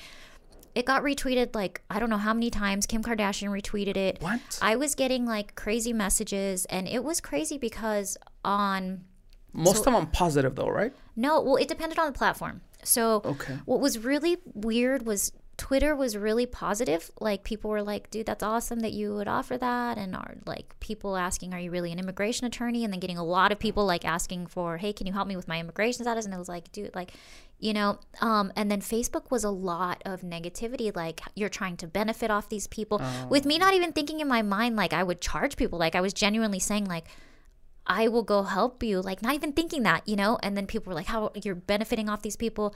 People were like, oh, you're an immigration attorney, you're a cockroach, like things like that were really crazy. Yeah, it got a little bit crazy because it was just like a lot of attention at once. Déjate for something that was not your intent at all. You were just, and then how did you deal with that? So it was kind of like it was a good reality check, because for me it was like, okay, I do immigration. Like I have to think about that there are people who don't like what I do, you know, and there's always going to be people that don't like you as a person. And so that kind of made me like, yeah, you know, there's some stuff that you just shouldn't be out there about your life. And so I think it kind of made me hyper aware of like putting everything out there all the time. And people have access to everything on social media. So it was a little bit of a scary situation. For the most part, it was positive, but there were a couple ones that were just like really nasty that you were like, I don't want these people knowing about my life or knowing, you know, everything about me. So yeah, wow, so interesting. Okay, thank you so much for sharing this again. Porque first of all, I feel bad that all the research I did, no idea about that tweet that you had. yeah. Oh my god, like oh Yeah, it was kind of crazy. And then it was just like, I don't even know. It was like 4 million tweets or retweets or shares and likes. And like, it was like, dude, did you get what? some business from it? Well, there's always like that name recognition and brand building, you know. But So I still, don't know. I feel so bad que no. Like my research no salió nada. Yeah, I definitely, it's also, I have, like, probably if you go to my Twitter page, you would see it on there, but I don't even have it pinned to the top anymore. Like, it was pinned to the top of my Twitter. And I just don't use Twitter that much. Like, honestly, I think, too, I'm kind of at the point in my career where I'm, like, I'm not, like, actively seeking, like, clients, you know what I mean? Like, we're so busy as it is, and people, thank God, I kind of already have kind of a following with my clients, and it kind of snowballs from, hey, my cousin needs help and blah, blah, blah, you know? So that really does happen. And so, yeah, we're blessed at this point where I'm not like, I'm not trying to be out there, I think. So that's kind of too why on social media I've pulled back a little bit and also keep stuff a little bit close to the chest, because there are some stuff that I think you shouldn't put out there. And there's not a lot in my life that's not out there, but yeah, some stuff should be private. Interesting, because if you recall, like right before we started, I said, you know, the one goal that I have for you is, because even though you have a lot of things in your Instagram, there's a lot of things, but you know, usually I'm able to see, like after like a lot of posts, like what type of personality they have, what type of person they are. And now with you, like I'm like, okay, you know, so of course everything again makes sense now. Yeah, so there is a little private.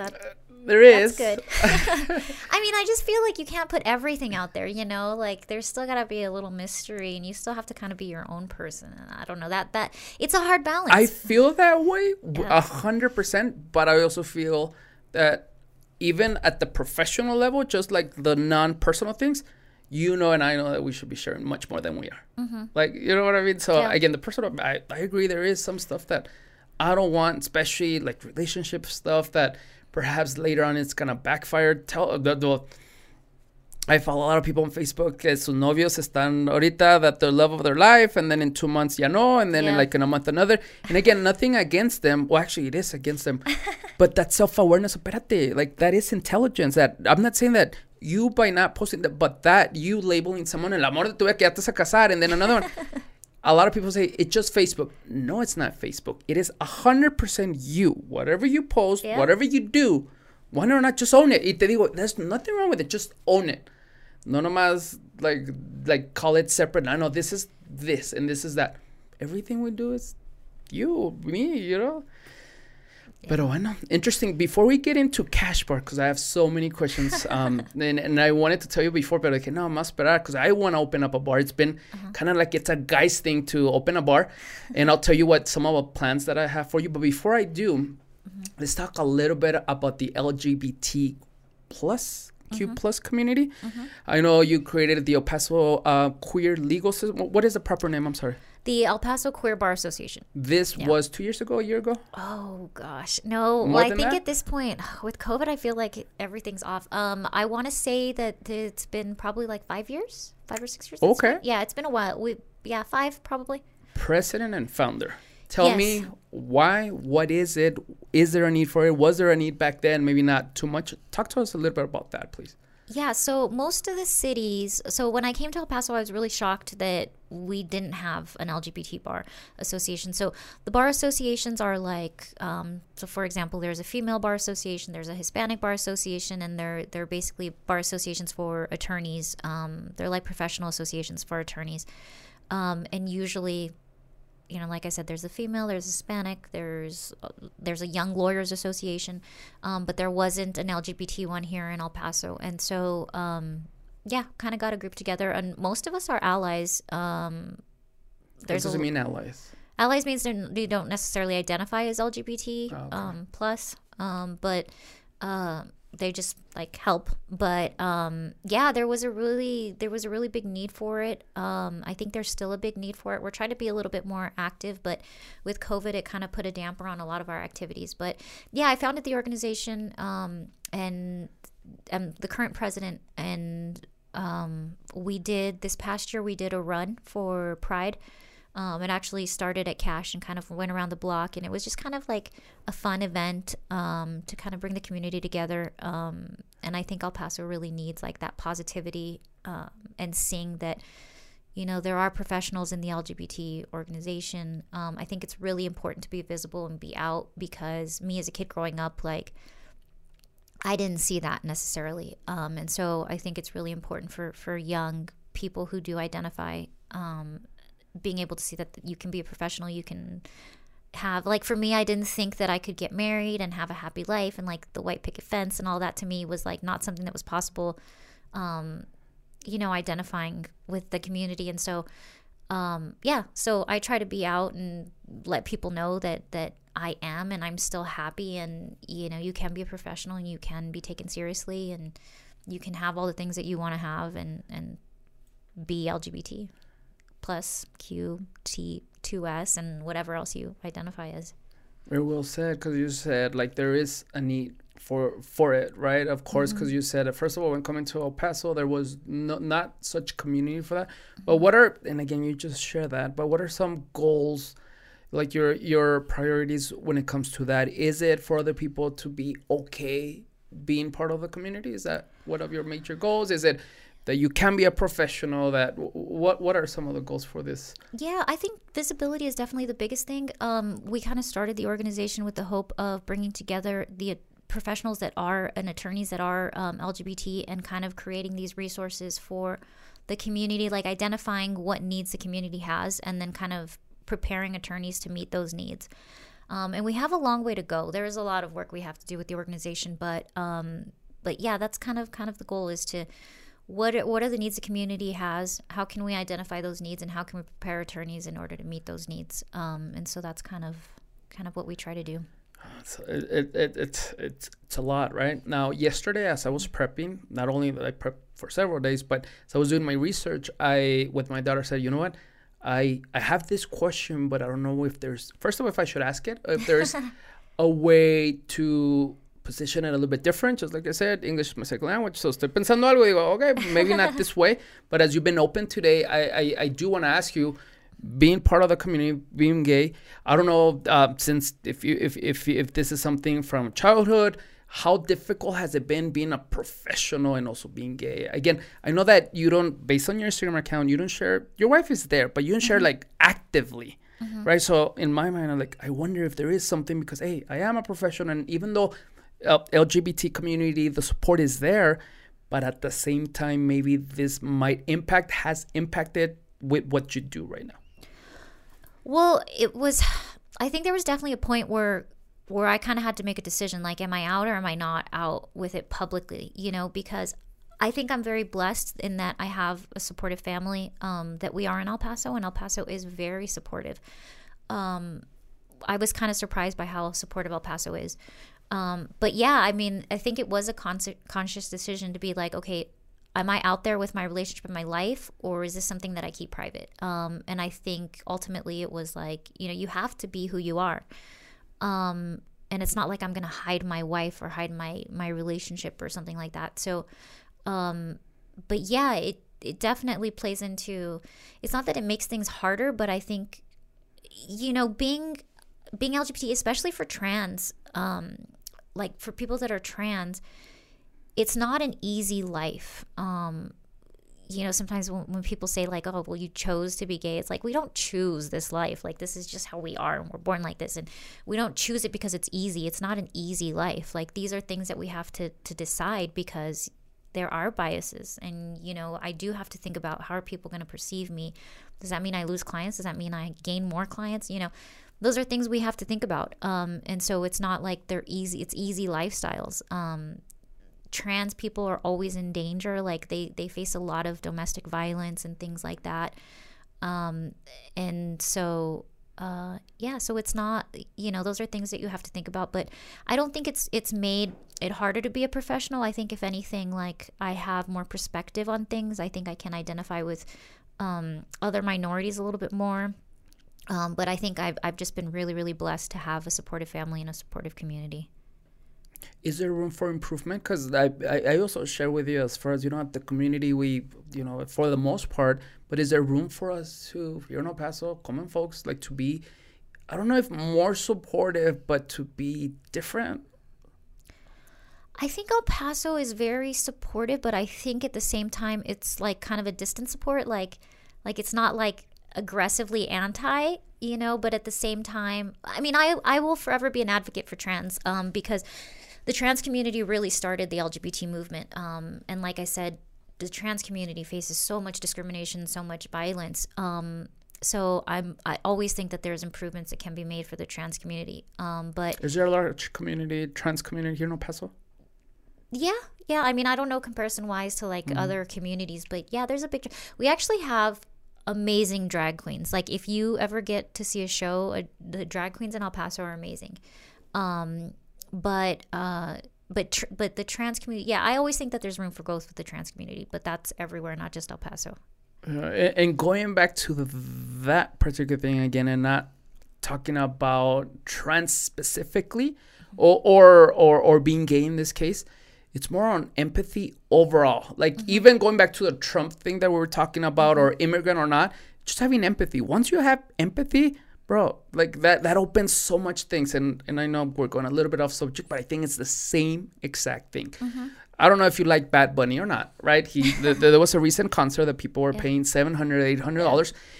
And I saw a lot of Facebook hate that, oh, if you like Bad Bunny, first of all, you like crap. Like, it's the worst of the worst, number one. And how would you, like, why do you spend $500, $700 on that? But there were comments, like, hating on that, right? And in my take on it, like, I wouldn't pay. I didn't go. I wouldn't pay a certain amount. I like them to a certain extent, but not $500, like, right? But you cannot judge someone by what they like.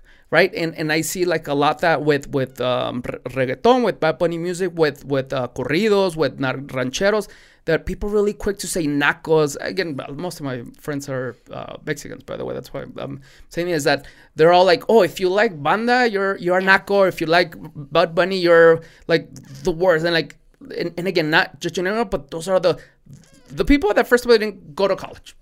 Not that I care about, but it's because you're making it seem like you're the top of the top, right? And again, all it is that we cannot judge someone but what you like. If I like Bad Bunny to pay $2,000, ¿qué crees? that's your case. Yeah. And I think it translates exactly to tolerance, to gay people, to trans. Bro, I understand that that's your thing. Like, I don't share it. I wouldn't do it. I wouldn't maybe X. But the fact is that that's you, and that has to have empathy. Once you have empathy on other things, so it's good. You're going to be good. But I think it translates so much into that. Because, again, once you see people, they're not only, like, people that hate, that we're talking trash, crap about Bunny Loco. Like, no, but I mean, it's not only that. It's also that you have hard opinions on immigration, on Trump. And not that there's nothing wrong with that. But at least just, hey, by the way, this is my opinion. And I know there's another side. Like show some empathy on it. And it all goes back to that. And again, like, how supported are we? Just depends of how many people have empathy or not. And I agree with you. Even though we're supportive, meaning that we're not anti, like, we don't hate on. But at the same time, I wonder if people like, but I get it. I get it. And for that, again, that comes to your parents, how they raised you, how they were raised. It's a lot of things, right? But I think it goes back to that, having empathy. Once you have that, no pasa nada, you know? Yeah, El Paso too. I feel like a lot of people here really like to pull each other down instead of lifting each other up. And I think that's also kind of like the culture. And I don't know. I think we tend to do that to each other a lot. Instead of, I feel like I get more support. I get a lot of support from like my female friends. And I think we're really good about being female supportive and stuff like that. But I think El Paso in general, like, we kind of like to pull each other down instead of lifting each other up. Why is that? I have no idea. If you were to think of one. Like, I know, like, we say culturally, right? And I think that is kind of right. But how, okay, maybe not why, but how can we fix it? Well, I think it goes back to that whole, like, the mentality and the mentality of scarcity, where it's like there's only so much out there and I want it and you have it, and kind of like hating on each other, the thing, instead of being like, there's so much out there and coming from a place of like, abundance. I think it's definitely a mindset in El Paso. I think so. And I didn't share this with you, but when I started this, I had, or I still have, in a sense, like a different project going on. My idea and my take on it as far as how to fix it, and I'm telling you this because I had a lot of time to think about this, is that a lot of people miss that different perspective, right? We cannot control who our parents were, like, or who our parents are. We can't control the circumstance that we were born with, right? If you were white, black, if you had money or not, if you, whatever. And unfortunately, like, your parents have traumas, right? And they do not know better. And they pass it to us. So the biggest lottery that we can win is who we have as parents, right? So going back to kind of like the project, what I think that a lot of people need, it's a different perspective, right? Like, I get it that your parents maybe were not the right perspective, but what about if you were to hear someone like yourself, like Alex, like, I don't know, like Chelsea, like someone that just has a different perspective, woman empowerment, different things on like the way you view life at 15, at 20. Yeah. I can guarantee you that there's going to be a seed. There's going to be something. As you get older, I mean, it's hard to, I mean, you have it your way. So even if I give you the best talk ever, you're going to be like, nonsense, right? But at right age, I think that once you get a different perspective and you really see that they're happy, you're like, okay, maybe I don't agree 100% and it's not like I'm going to change. Oh, okay, well now. But just hearing that different perspective, right? So my take on this is like offering people a different perspective, and hopefully later on I can do that, a different perspective on different things. Yeah. And again, I based a lot of things on my friends and the people that I follow. And I'm like, you know what? This person that is getting married for the 5th time in 3 years, not that, if that's how you feel, that's fine. But they have to hear a different perspective from someone on how to either trust, post, public. I have I don't have the best example for that right now, but there is. If you notice someone that you think right now they're not in a good place, yeah, you can blame them for hating, for not working hard enough, for being huevones. Yes, for a lot of things. But then you look at their family and you're like, oh, pues sí, pero de dónde? Like, the truth is that, like, you're asking this guy to be at this level, but then they grew up at this level. And not that, oh, pobrecitos, they're always right. But there has to be a balance, some empathy that says, okay, not everything is their fault, right? Yeah, well, that goes back to the, like, naive, where you haven't been exposed to anything other than what you know. Pero bueno, enjoy that conversation. Te digo que I get passionate about some stuff y luego me voy en mis viajes, but I appreciate that. Yeah. All right. And we're back from our break. Sorry. I had to go to the restroom. My bad. It's the first time in 27, 28 episodes that I have to go to Take a break. Yeah, that I had to take a break. So anything else we want to add? I just think that it's so important. And again, I'm a single parent. My daughter tells me all these stories from like from her friends. I'm like, oh, that really sucks. And then when I ask about their parents, when there's something negative, they have this issue, they have the other one. And if you really want to blame the parents, it's not their fault. It's just the way, so the biggest lottery, it is who our parents are, because based on that, there's so many things. Of course, you have the people, and you have this all the time, that maybe they were not born to the great family. They were born with very poor circumstances, but then they make it, but that is 5% out of 100, right? Yeah. So if there is a way to impact others, that'll be great. Yeah. And I know maybe I'm going to regret this, but I'm going to talk about, like, for example, there's a social media account, right? Uh-huh. And I think it's very fun. It's one that El Paso, like, it's the most popular Instagram account in El Paso, right? There's news and, let me hear from this source first, right? Yeah. And again, I really like it. I follow it. I love it. Oh, by the way, with Tommy, which if you're listening to this, you guys did me wrong. There was talking about his salary, right? My take was that I was kind of like defending that based on the value that he brings X, right? But then there was a take that they, like a picture, like a still picture of me, like having a face like this. I'm like, these guys, they could have picked a better picture. But bueno, going back to the issue, the one thing that I recommend that I really don't like is that the majority of the followers for that account are high school people, middle school, high school people. And if you notice the account, 8 out of 10 posts are negative. Something, alguien se robó algo, someone did something wrong. And again, of course you have to, like, that is funny, especially the take that they put it on. It's funny. But then when you look at comments, right? The comments, most of them, ay, El Paso otra vez. Ay, El Paso this, or ay, El Paso wrong again, or and the problem with that is that, like, for you or for me, like, hey, like, we can see that and we understand that there's, like, that is something that you show, but that's not the big picture, and you get it, right?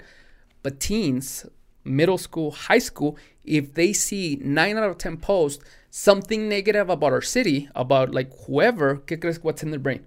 Pues El Paso is crap. Yeah. And that's the thing that I'm teaching my daughter to as much as possible. Like, espérame. The truth is that there's a different perspective. There's a different way. Of course, they're not going to highlight people like yourself or other the things. They do highlight positive, but based on comparison, it's not even close, right? But why is it? Because they want to sell, right? That's what sells. And of course, if I'm the owner of that, I would do the same thing. Well, let me take it back. Maybe not the same way. But the truth is that I understand the reason why. But most of our young people ven todo eso y ¿qué piensan? Que El Paso is crap. That El Paso is full of people like the ones that they showcase. And that's my issue with that. So that's why another reason I'm doing this podcast, just for people to know about other people like doing pretty cool stuff, that they're pretty cool people. Now, am I or stuff like this going to have the same audience, the same eyeballs? Claro que no, of course not. But that's how hopefully like you can change or you can influence somebody's perspective little by little. Yeah. And it is super important. I think we're on the same page with travel, and people underestimate how important travel is because you have to get out of your bubble and you have to see other perspectives. And yeah, so we're on the same page with that for sure. Nice. Thank you so much. But I want to thank you for your time. I know, again, I didn't ask you if you had a heart stop or anything. I never do, because if there is, like, I get nervous when, okay, well, let me see what questions to ask. But definitely we need to talk about Johnny Cash Bar. Now, Cash Bar only. I'm assuming there's something with the name that you have to rename it to Cash. First of all, you opened this in 2020, mid-pandemic. Yeah. Why and how? And yeah, talk to us about, I know you like music, but I don't think your lack of music, it's good enough for you to own a bar. Yeah, so I've been in the industry, so a lot of people don't know. Everyone thinks it's kind of like it came out of nowhere. I've been in the industry since I was 17 years old. My first job was actually at Hudson's, across from Hank's. So I started there when I was 17 as a hostess, and then I became a server, and then I've been in the industry pretty much since then. I bartended and served my way through college and law school even. So I've been in the industry forever. When I came back to El Paso, I really wanted to open a place. I was really frustrated at the time with, and even still, the service at a lot of places. So I've been wanting to do it for a really long time. And then, I think it was just kind of a combination of a lot of things happening at the same time. You know, the pandemic, immigration, everything at the immigration office kind of just slowed down a little bit, where things just kind of slowed. And I was just feeling really like that anxiety again, where it was like, I got to do something. I want to do something else. And so did you know it was a bar, or you knew it was something else, but you did not know what? I've been wanting to do a bar for a really long time. Yeah, a bar and restaurant had been in the works for a long time. There was a period when I was trying to do like a wine bar thing, and it just wasn't, it was feeling a little forced at the time, so I kind of let it go. And then everything just kind of aligned with Cash. And so, it used to be Johnny Cash, now it's just Cash. And yeah, everything just kind of lined up to why opening a bar? Like I get it that you always wanted to open a bar, but like I said, I want to open a bar. I think that's a guy thing, that having your own place to drink. But what was it? Was it like you always wanted to have a bar because of the significance of being a bar owner? What was it? Well, it's just what I know. You know, It's the industry I know. It's fun atmosphere. You like that? For me, it honestly was just it's probably the one thing I know more than even practicing law. Like being in it since I was 17, I knew the ins and outs. I worked in so many places. Like I couldn't even probably tell you the number of different places that I've worked at. In El Paso, I used to work at Aceitunas in the summer, and that would be like my summer job in college. And it was a lot of fun, I'm sure. Yeah, it was a lot of fun. But for me, it wasn't really like about the fun. I mean, I definitely... it's a good change from practicing law, but it really is just like an industry I know. And one of the things that's really frustrating for me is everyone kind of thinks that it was like off the wall, like, why did you do this? Or, you know, what do you even know about it? Or a DJ the other day who's like super condescending was like, I've been in the industry for 12 years. I was all like, okay, well, good for you, you know.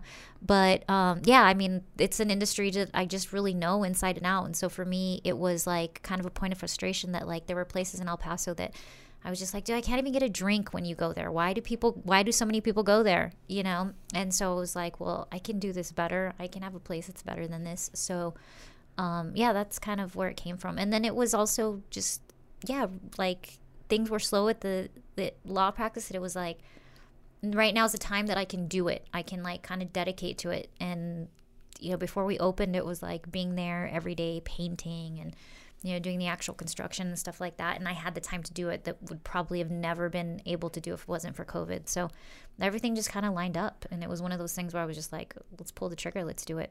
And it brings you so much happiness having a project, working on it, right? I love it. Yeah. I'm definitely, like I said, like an entrepreneur at heart. Like I really enjoy building a business. Yeah. That's fun for me.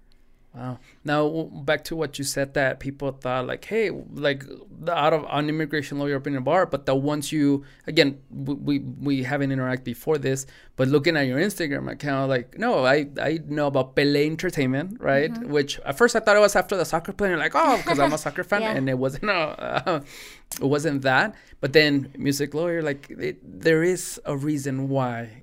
I mean, the flow of everything in your life that has happened, right?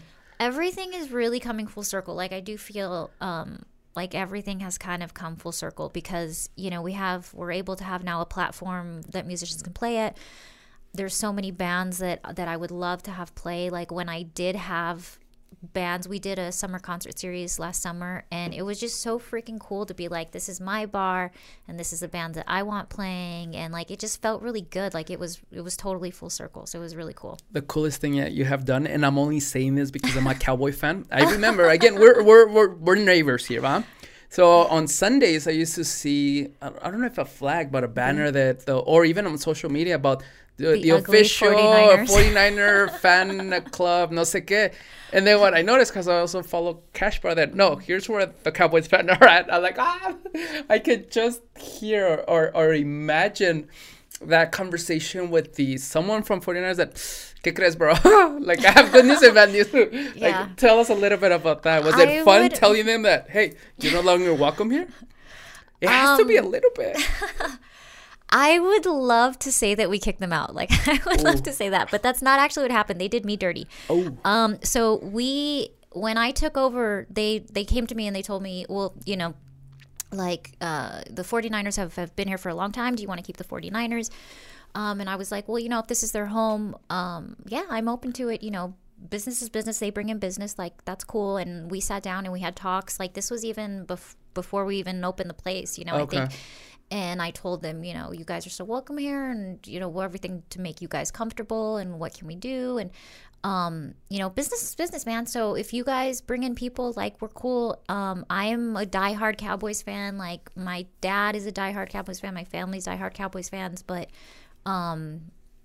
yeah, this is your home, you know, you guys are so welcome here. And then 2 weeks before, and they sat down with me, looked me in the eye. I'm loyal. We are loyal to you. All these other places are trying to steal us, blah, blah, blah, blah, blah. 2 weeks before the season started, they left us. And at first I was like, damn, like 2 weeks before the season starts. But honestly, that's why, like, again, like, everything happens for a reason, man. Like, and so when it happened, it was like, damn, well, what are we going to do now? Like, we're 2 weeks before the season starts. But we were just really, really blessed to find a Cowboys group that was looking for a bar. And it's just been, like, harmony. Like, they're so chill. The crowd is just, like, our vibe. And it was just, like, it was divine timing. Like, everything was just good. Everything in that place is, like, right now, I feel like the spirits are clean. The karma is good there right now. And The food is delicious, by the way. Oh, thank you. Your nachos are pretty good. Yeah, and then we have the $1 tacos on Tuesday. You have to come on yeah. for it. So yeah, it's great. And honestly, it's like, it just, like, warms my heart when I get there and I see, like, the Cowboys flags outside. Like, it's great. It's good. Yeah. So typical 49er so it wasn't fans, right? Yeah, Betraying. Okay. Well, yeah, I mean, they literally sat down, looked me in the eye. We're loyal, you know. And so, yeah. So I would like to say that we kicked them out, but that's actually not what happened. They left us. I would have loved if the story was like that. Oh, okay. Yeah. But it went that way. But bueno, now let's go back to you. I mean, you still had this passion for bar. I see that, but you opened it in COVID. Like, this is 2020 when, you know what, we don't know if we're gonna live tomorrow or not, right? So I'm sure you had a lot of doubts. I'm sure, knowing a little bit about you now, you thought about this for a long time. Not opening the bar, but okay, do I open it now? Do I open it this location? Do I open this particular one, right? What was your process there?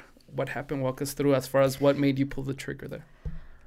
I'm a big believer in, like, letting things happen when they're supposed to happen, and kind of going with my intuition. And you know, that contradicts a lot of the things that you have said. And I'm sorry to interrupt you because, like, I understand that, pero cuando me dices about your history, and maybe that's right now, like, espérame, that's something doesn't make sense. Like what? Well, first of all, anxiety, overthinking, like, Yeah. that tells me that, oh, espérame, like, not that I go with my gut, like, that I have to a lot. And now you tell me, oh, but I just thought about it, lo quería. Well, maybe I have to be like that because of the anxiety. Like, I have to let things happen when they're supposed to happen, Okay. or else, like, it makes me more anxious. I don't know. So maybe what you're right. happened in 2020? I'm sorry. So it was just everything just kind of lined up. It was kind of like this combination of wanting to do this, the location being available. I felt good about the space. Like, walking in there, the vibes and stuff, it just felt good. I felt like there was so much potential for growth in that space. And in the location that we're at in the city, I mean, we're one of the most populated zip codes, like, in the country, densely populated. So, yeah, it felt right. It was really hard because COVID is something you just cannot plan for. Like, as a business person, it's just so, there was nothing that we could do to say, okay, yeah, we know we've got this for 3 more months or whatever. So that was definitely a big, big variable. And I talked to my wife about it a lot. But I mean, ultimately everything just felt right. So that was kind of, and I think too, like, we were in Texas. So, it was a really, really hard time for me because my wife is in the healthcare industry.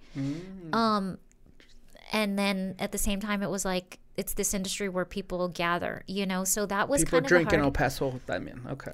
Yeah, and we do want more people there. I mean, that's ultimately sales, and so, but then it's kind of going against everything with COVID and people being together. So it was kind of a really hard balance to reconcile, but we tried to do everything really safe, like from the get-go with the build outs and stuff like that.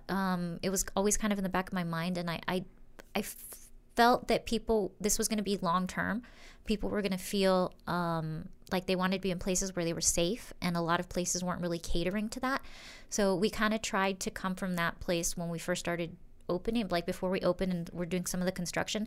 So we like separated out some of the booths. We really focused on the patio. And so, yeah, I did kind of feel like it was going to be a long term and we were going to have a lot of PTSD from COVID. And so I kind of went into it with that mindset. But yeah, it was really hard to reconcile. It was almost like two different parts of my brain because, I'm not You were trying. hearing these stories about what's happening in our city, and then, hey, I want people to come to my place. Yeah, and then you're hearing like, oh, well, the hospital, and then my wife literally like is at the hospital, like seeing the hallway is full of people, and then being like, okay, well, and then we're opening a bar, So it was hard to reconcile that in my head and in my brain, and I had to kind of wrap my hands around it. But the best way that we felt to do it was to like create a safe space and make sure that people felt safe in there. But honestly, what we just started to find, and I don't know if it's just an El Paso thing, but people just like wanted to go out and be around people. Yeah. So. Yeah. What has been the biggest challenge? I know that you have like work in the industry, that you know a lot of things already, but once you own it, what has been the biggest challenge so far? I think I've learned a lot about myself. Yeah, just kind of like patience with other people, and kind of like you already had employees, right, at your firm, of course, right? And you dealt with, hey, like deadlines and stuff like that. But what was different with dealing with people in a bar? Well, first of all, it's a big space, so we have a lot more employees. I mean, I went from having like 6 employees to having like 30 employees, so it was a lot. Yeah. But I think I had to learn a lot of patience with myself and patience with other people, because for me, like in my head, it would be like, okay, I want service to be at 100, but it's like we don't have any servers that are already trained. We have to train them up, and then that takes time, and you have to be patient with it. So little things like that. So I think I learned a lot about myself from opening this business for sure. Yeah. What specifically is it? Patience? Is it dealing with other people? Is it accepting that there's some stuff that you're just not going to be able to fix at the moment? Is it everything? I mean, I'm a business owner, and of course, it's a learning. I mean, it's a learning thing day by day. But what has been like, boom, this is it. The one thing I had to adapt. I think honestly it was patience, because I am like that anxious type person that's like, okay, no, like I want all my servers to be on it all the time, and it's like, it takes time to get there. We need to train them the way that we want them to serve. Patience with other people, and also like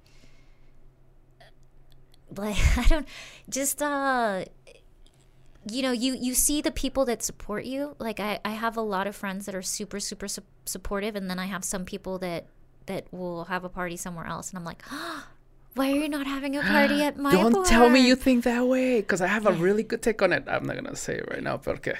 Really? Yeah, and it's like, and then it just has to be like, you know what? It's okay. Don't take it personal. Like, there's a lot of other places in El Paso, and you know what? Sometimes people don't support you, even though you support them.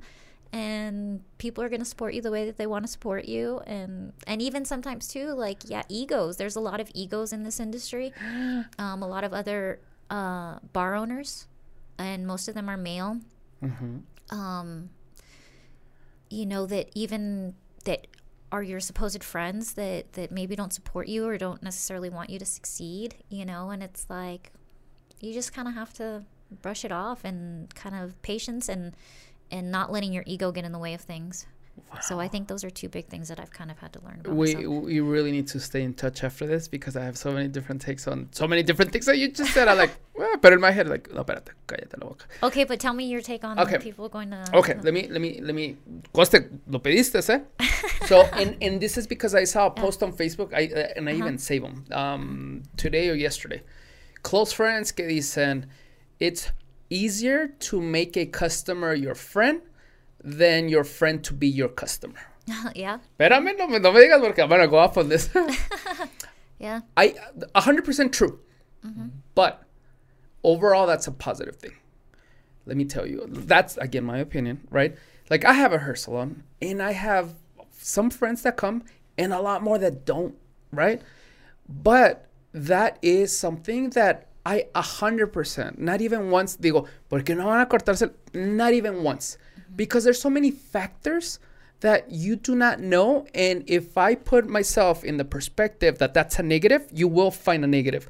But in reality, that can be a positive. Like, for example, right now I'm short-staffed, right? So I cannot have full service. La neta, I wouldn't want them with the service that maybe we provided, that maybe they have to wait longer or maybe they had a haircut that it wasn't to my standards. So, ¿sabes qué? I'm glad that happened, right? If a girl wants to do the hair with somebody else, ¿sabes qué? At this point, no pasa nada. Like, I 100% get it. And maybe I have to separate our friendship. This is our friendship and this is our... And I'm sure you even have a lot of business owner friends that you just don't go to the shop, coffee shop. You don't go to their bars, their libraries. I don't know. You tell me. But is it because you don't think of them, because you envy them, or because of you have hate, or because you don't want to support them? No. It's just that maybe that other person provides better service. Yeah. Y ya, ¿sí me entiendes? So I wanted to do a video, which I'm not going to do based on what we said, that, espérame, like, if you have that mindset, first of all, I never open up this place thinking, oh, my friends and family are going to come. Never. Because if you do open a place thinking of that, ya valistes. Because don't. But if you have that, you know what that is, in my opinion? That's just an excuse. If I'm thinking that, sabes que maybe I'm not doing as well because my friends, that's just an excuse for your lack of execution somewhere else. Yeah. So my take on it is like, and you can tell me that's just a Facebook post. No, but that's just the way you think, right? Like maybe for example, my taxes, I have a very close friend that does taxes, has a tax company. I don't do my taxes with them. Why?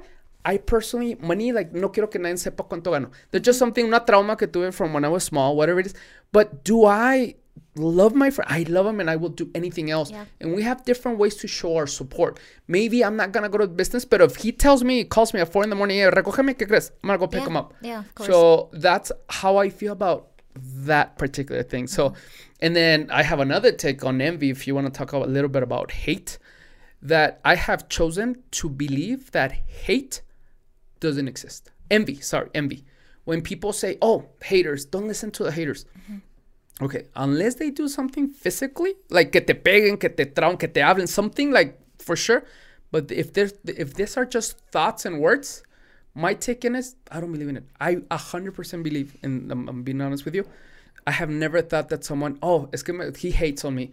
Like, I have cool things going on in my life. I have done several cool things, but I have never once said, oh, es que tiene envidia. No, la envidia, I choose to think that doesn't exist. Yeah.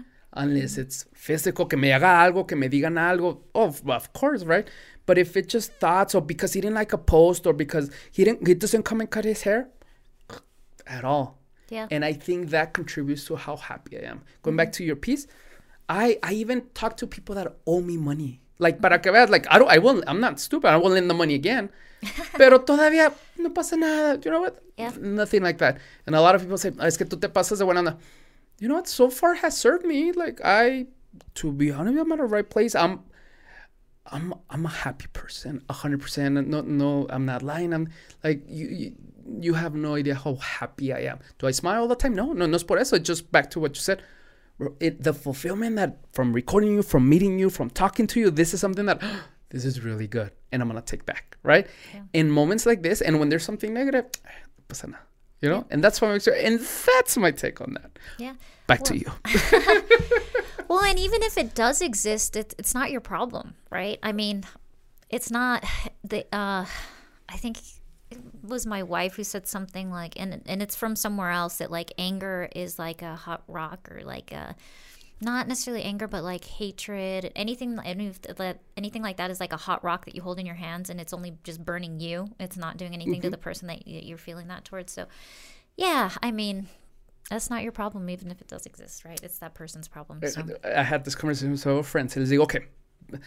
Les digo, I choose not to believe that envy exists. Y me dice, estás tonto, pendejo, like, what?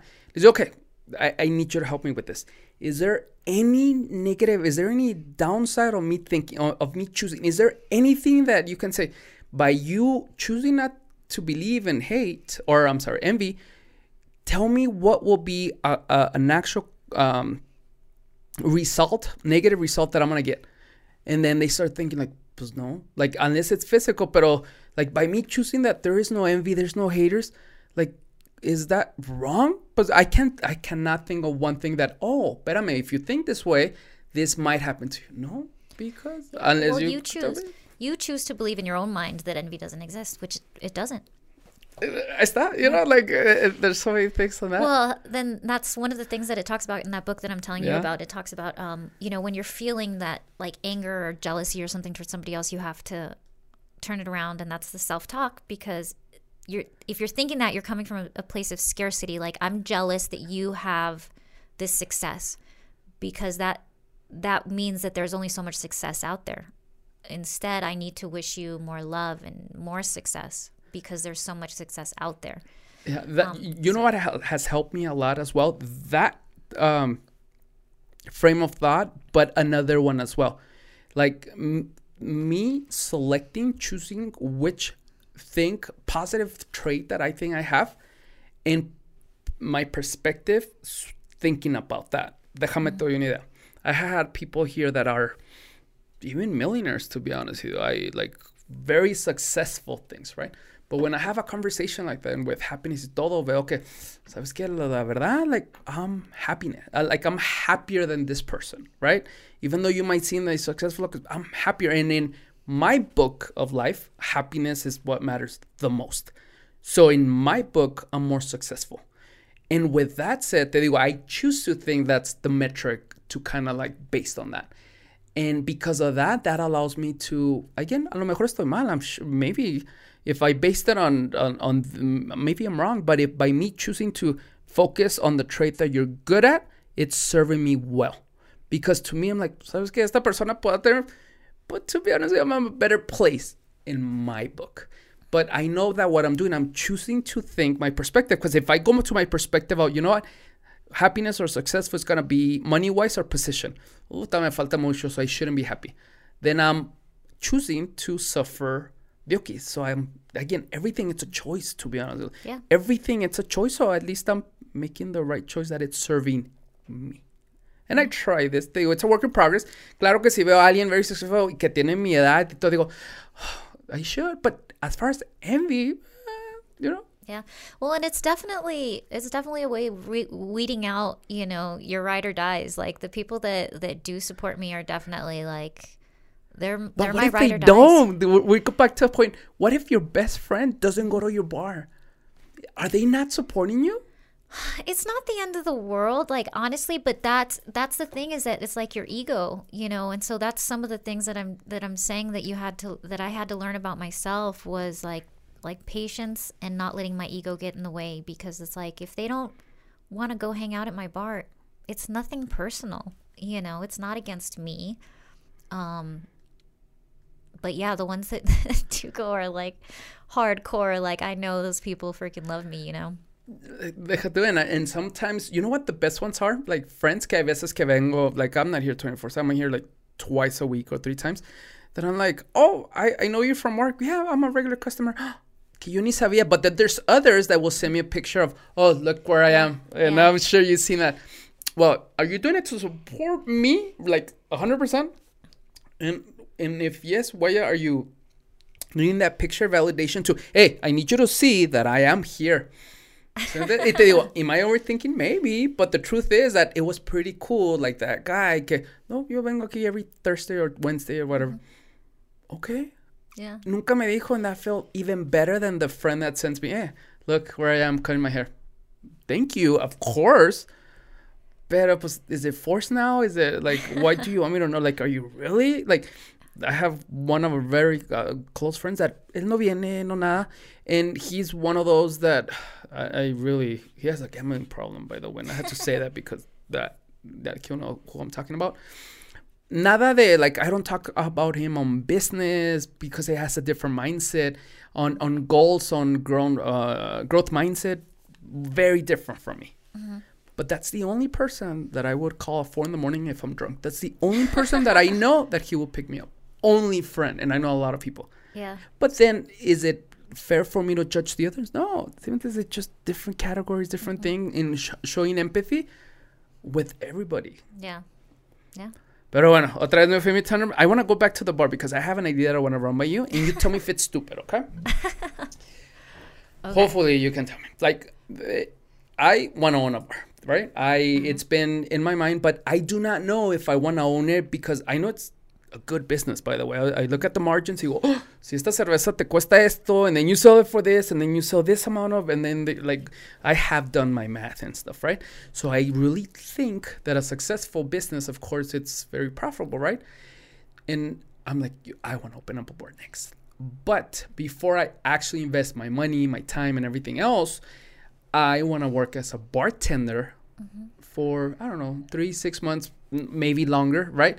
But I really want to be there, picking up the trash, doing everything. Of course, I'll be with the mindset of, okay, let me look at the profits, how much we made, how difficult is it with the employees, the bartenders, other folks.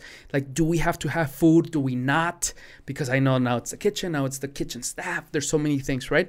And number one thing I want to know if I'm doing this just for the fun factor. What is the fun factor? To drink every day, basically, for you to have that fun. Or am I really doing it for, like, I'm here to learn. So I want to, like, yo no sé, but so that's why I want to work there. And I will still have my job, right, that I've been there for 15 years, which I love. I still want to have my hair salon, but I want to be just, págame $3. I don't know how much you pay your bartenders, but I don't know if it was more than the waitress that $3. But I'm okay kind of starting from the bottom because I want to do that. Yeah. Is that a good idea? Yeah, we'll hire you at Cash. No me digas eso because I want to open a different profile bar, a little bit more Mexican. So I do want to go with that route. Or does it matter? I don't know. Maybe you're right. Maybe it doesn't matter. I'm a big believer in being able to do anything within your business. Like even at the law office, I mean, I can answer the phones. I can take a payment. I can, at the bar, I do everything when I'm there. I mean, I'm bussing, I'm serving drinks. So I'm a big believer in being able to do any role in your business. So yeah, of course, I think that's absolutely necessary. That's why it's a little bit frustrating to me when people think that I don't have experience or I don't know what I'm doing, like, in the industry. Like, I've done it all. I do it all. So yeah, I that's not a bad idea at all. I mean, you should understand what the busboy does, what the server does, or even if you like the business or not. What if you want to open a pawn store, right? Like, is it a good idea to, but before I invest my money, because I don't know anything about it, is it a good idea to, I'm going to start working here for a little bit? Yeah, and you've got to like it too. Yeah, like, what if you don't like it? Andale. I mean, that sucks. What if you see that the margins are not there, right? Or how difficult it is to attract customers, or, I mean, there's so many other factors. The people, how difficult it is to get waitress. From what I gather, bartenders, for example, there's so many bars, right? And the demand for someone good looking. I don't think your profile of the bar is like for good looking females, right? I don't know if it is. Maybe you do. Pero digo, I wouldn't open that type of bar because of the competition. So I kind of want to get my hands dirty to be like, let's get this business really hard. And it is money, but it's not worth my time. Yeah. Yeah, I mean, yeah, it's not a bad idea. Okay, good. Yeah, it's a good idea. Si me ven ahí en un bar acá, I have no problem, like, starting from, like people don't know the story. Like, imagine if you were to see me as a bartender. Ahorita, like, I know you don't follow me on social media, you don't know anything about me. But some people say, like, without knowing nothing, like, oh, what happened with this guy? Now it's a waiter, like. But it's not like they're not bad jobs. No, yeah. They're that's another, like, thing with perspective too. Like, you can change the perspective by bartending. So there you go. Yeah, the best the funnest is that a word? The most fun job that I have ever had has been a waiter. I was a waiter like for 4 years back when I was 16. That was the best job ever. Everybody should work in the service industry at some point. Yeah. But bueno, it's been already 2 hours. Thank you so much. Yeah. Let me ask you my last questions. Okay. Just to recap, what brings you most joy of everything you do? I know if you want to say your family, of course, that's valid. But what brings you most joy? I don't know, maybe it's a combination of everything. Like, hey, this, but in your perspective, looking back, ¿sabes qué? I really enjoy this. What would it be? You mean like professionally or like just anything? How about both? So just like overall, I think I get a lot of joy being around my family. So like when we can just relax and have fun. Like we went to dinner for my birthday and it was just like when really was your nice. Birthday? I know it was the 12th, February 12th. Okay. Yeah. But I'm a brat and I celebrate for like a week at least. But yeah, we went to dinner. So just being around my family and just like, you know, having fun. I get a lot of joy from that. Professionally, being able to help people. And I think that's really important too, to be successful. Like, I think you have to ultimately be in service of others. And so, yeah, being able to help people. And I get it. And I had this discussion with so many people, even friends, that once you get to a level that you feel fulfilled or happy, you know what's next? You want to share it. You do find joy helping somebody else. Mm-hmm. And for that person to say, hey, this helped me. Yeah, and it's really great too when like my employees tell me I look up to you, or, you know, I admire you, and people kind of look up to that doing your own thing, building your own business and being successful. Like that brings me a lot of joy too. Nice. Perfect. Thank you. What are your future goals, plans? Talk to us about where do you see yourself in 5, 10 years, maybe 23 years? Not take us, but talk to us about your future, what you want. I want to probably semi-retire in about 1.5 to 2 years. Ooh, okay. Yeah. Tina's going to start her medical rotations in about 1.5 years. So we probably will have to leave El Paso. So when that happens, I'd like to be able to kind of semi-retire and travel back and forth. Ooh, an opportunity to sell your bar. Well, the goal is hopefully to be able to like kind of be in and out, you know, with both businesses. And then I want to live in Italy. That's my goal. Like I want to have Where exactly? a house. I would really like to be probably somewhere along the Amalfi Coast. Yeah. Is that north or south? Like south of Rome. Okay. Yeah, okay. but kind of like north. But still in the middle, right, of Italy? A little bit in the middle, yeah. I want a house like on the beach by the water. Yeah. That's like 5-6 year goal. Which is not that long.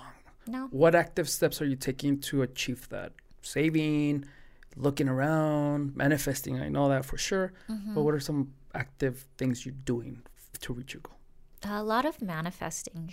Yeah. And also kind of long-term planning. And that was, I think, part of getting healthy mentally and like kind of breaking those cycles, you know, of being in that same kind of mind frame and life cycles. And that kind of ties into all of that. So I think all of that was kind of part of like long-term planning, to be able to be at that place, and kind of setting up my businesses so that it's set up that it's way. Feasible. Yeah. How long have you been with your partner? I know you married her 2018, if my stalking is correct. Gosh. 2017, I think we got married. Close. We met in 2012. Oh, okay. There you go. That was my question. How long and how cool it is to, you know, I don't know your wife at all, but to share a goal. I'm gonna send you that podcast because it talks about relationships. Please do. Yeah, I want to hear it. It's something else, but it's super important. Like your partner in life is super important. Yeah. And you have to be on the same level, and you have to be just as ambitious as each other. And you know, she's gonna start working, and I'm gonna retire. So. But yeah, it's cool that we both have goals, you know, and that we're our own people and doing our own thing, but then at the same time like supporting each other in that. So yeah, that's so cool. And it sounds like you guys have been, I'm sure that also yourself, you have supported her in so many different ways. And it's so cool to hear that. And then when you hear that dynamic or what the goal, like normally there is a common trend. There is something out there to learn, like, okay, I get it, right? Mm-hmm. So I'm going to send you the podcast so you can get a better idea of what I'm talking about. Okay, cool. But bueno, my last question. This is something that if it is true that you will have seen some of my episodes, hopefully you've seen them towards the end. There is the last question, which is, what is one thing you like or love about El Paso? And what is one thing that you would change or improve about our city? One of the things I think El Paso is really unique because of being a border city. I think we have a very unique perspective. I think it does make us very empathetic to other people that other cities aren't necessarily, because we're not as exposed to they're not exposed to as much stuff as we are here, being a border city. So that's one of the things. And the food. We have a lot of good food. One thing that I don't like is that mentality of scarcity. I feel like a lot of people are very like hate on each other instead of supporting each other, lifting each other up. And I don't like that. I think it's like a cultural thing in El Paso. I don't know if it's like a Mexican thing or an El Paso thing, but I feel like a lot of people live from the scarcity mindset. Can you expand on that? Because I agree with you, but just expand in what ways? Give me, if possible, some examples, because I 100% agree with you. Well, it was like you were saying, like hating on people, like in the J Balvin concert, being like, oh, well, these people, or whoever, Bad Bunny. Oh, it was Bad Bunny? Yeah. It was, yeah. Do you like Bad Bunny? Yeah, I like Bad Bunny. Not that much, then. I like Bad Bunny, but I mean, I wouldn't. How much would you pay for his concert? Not that much. But I've seen him in concert. Okay. Yeah. So, like how you were saying, like people commenting like, oh, these people paying all these money. What's wrong with these people? Like, who cares? You know.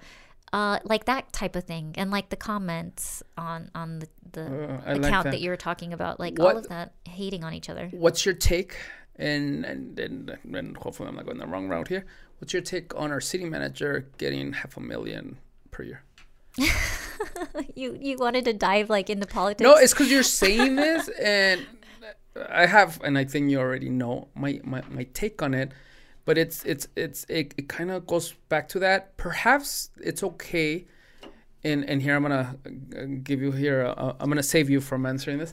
But perhaps you can say that, you know what, I don't like his work so far. Like, I don't think that I don't like it. But to just because it's $500,000 or 400,000, whatever it is, to say that, oh, like people think that if we take a chunk of his money, then he's gonna put it in whatever, in your opinion, we need, doesn't work that way. And then if they really understand, because you do see the bad things, but do you also see the positive things? Do you agree that El Paso has grown? And if it has, what percentage do you give to this guy? Like, again, show empathy. Perhaps if you say, this guy has not to whatever it is, but have the empathy to also understand that if we want to think big, that, hey, it's just not a small city.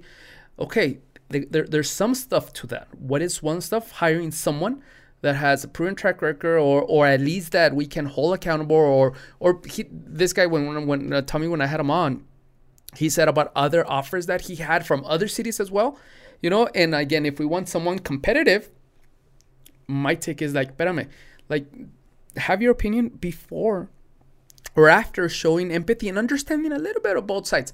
But a lot of times you just hear that number, no, te está robando, es un ratero. Okay, all right.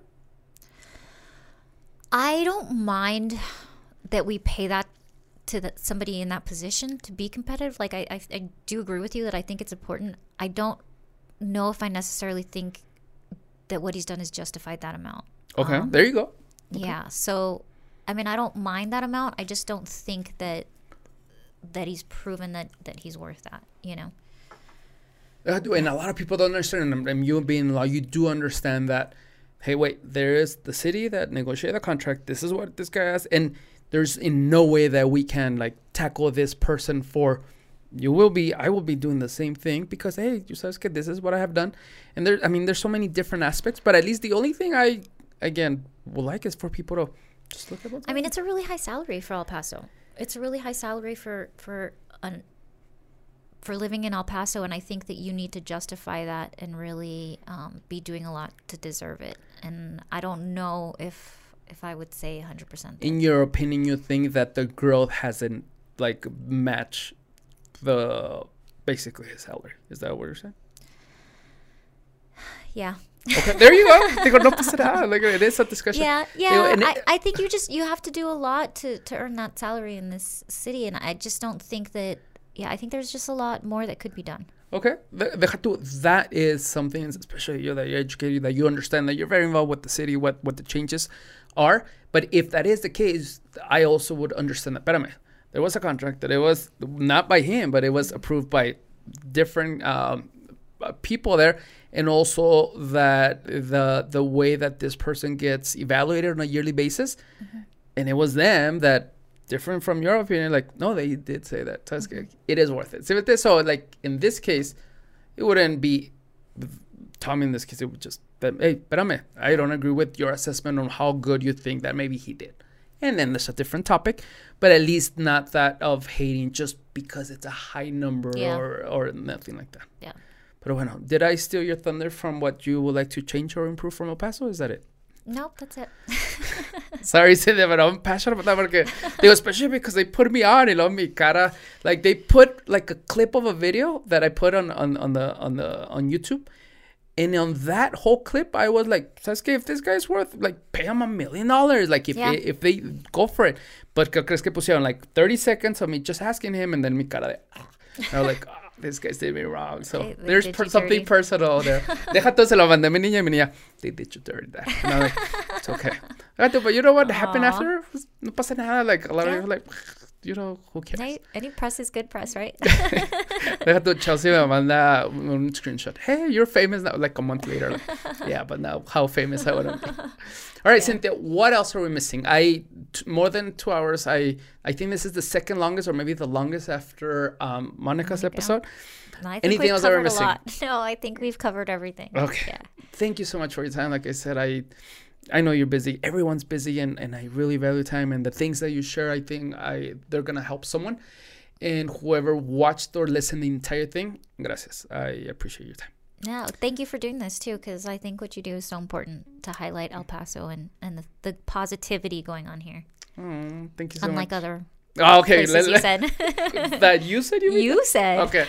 That's all I have, guys. Thank you so much. Adios.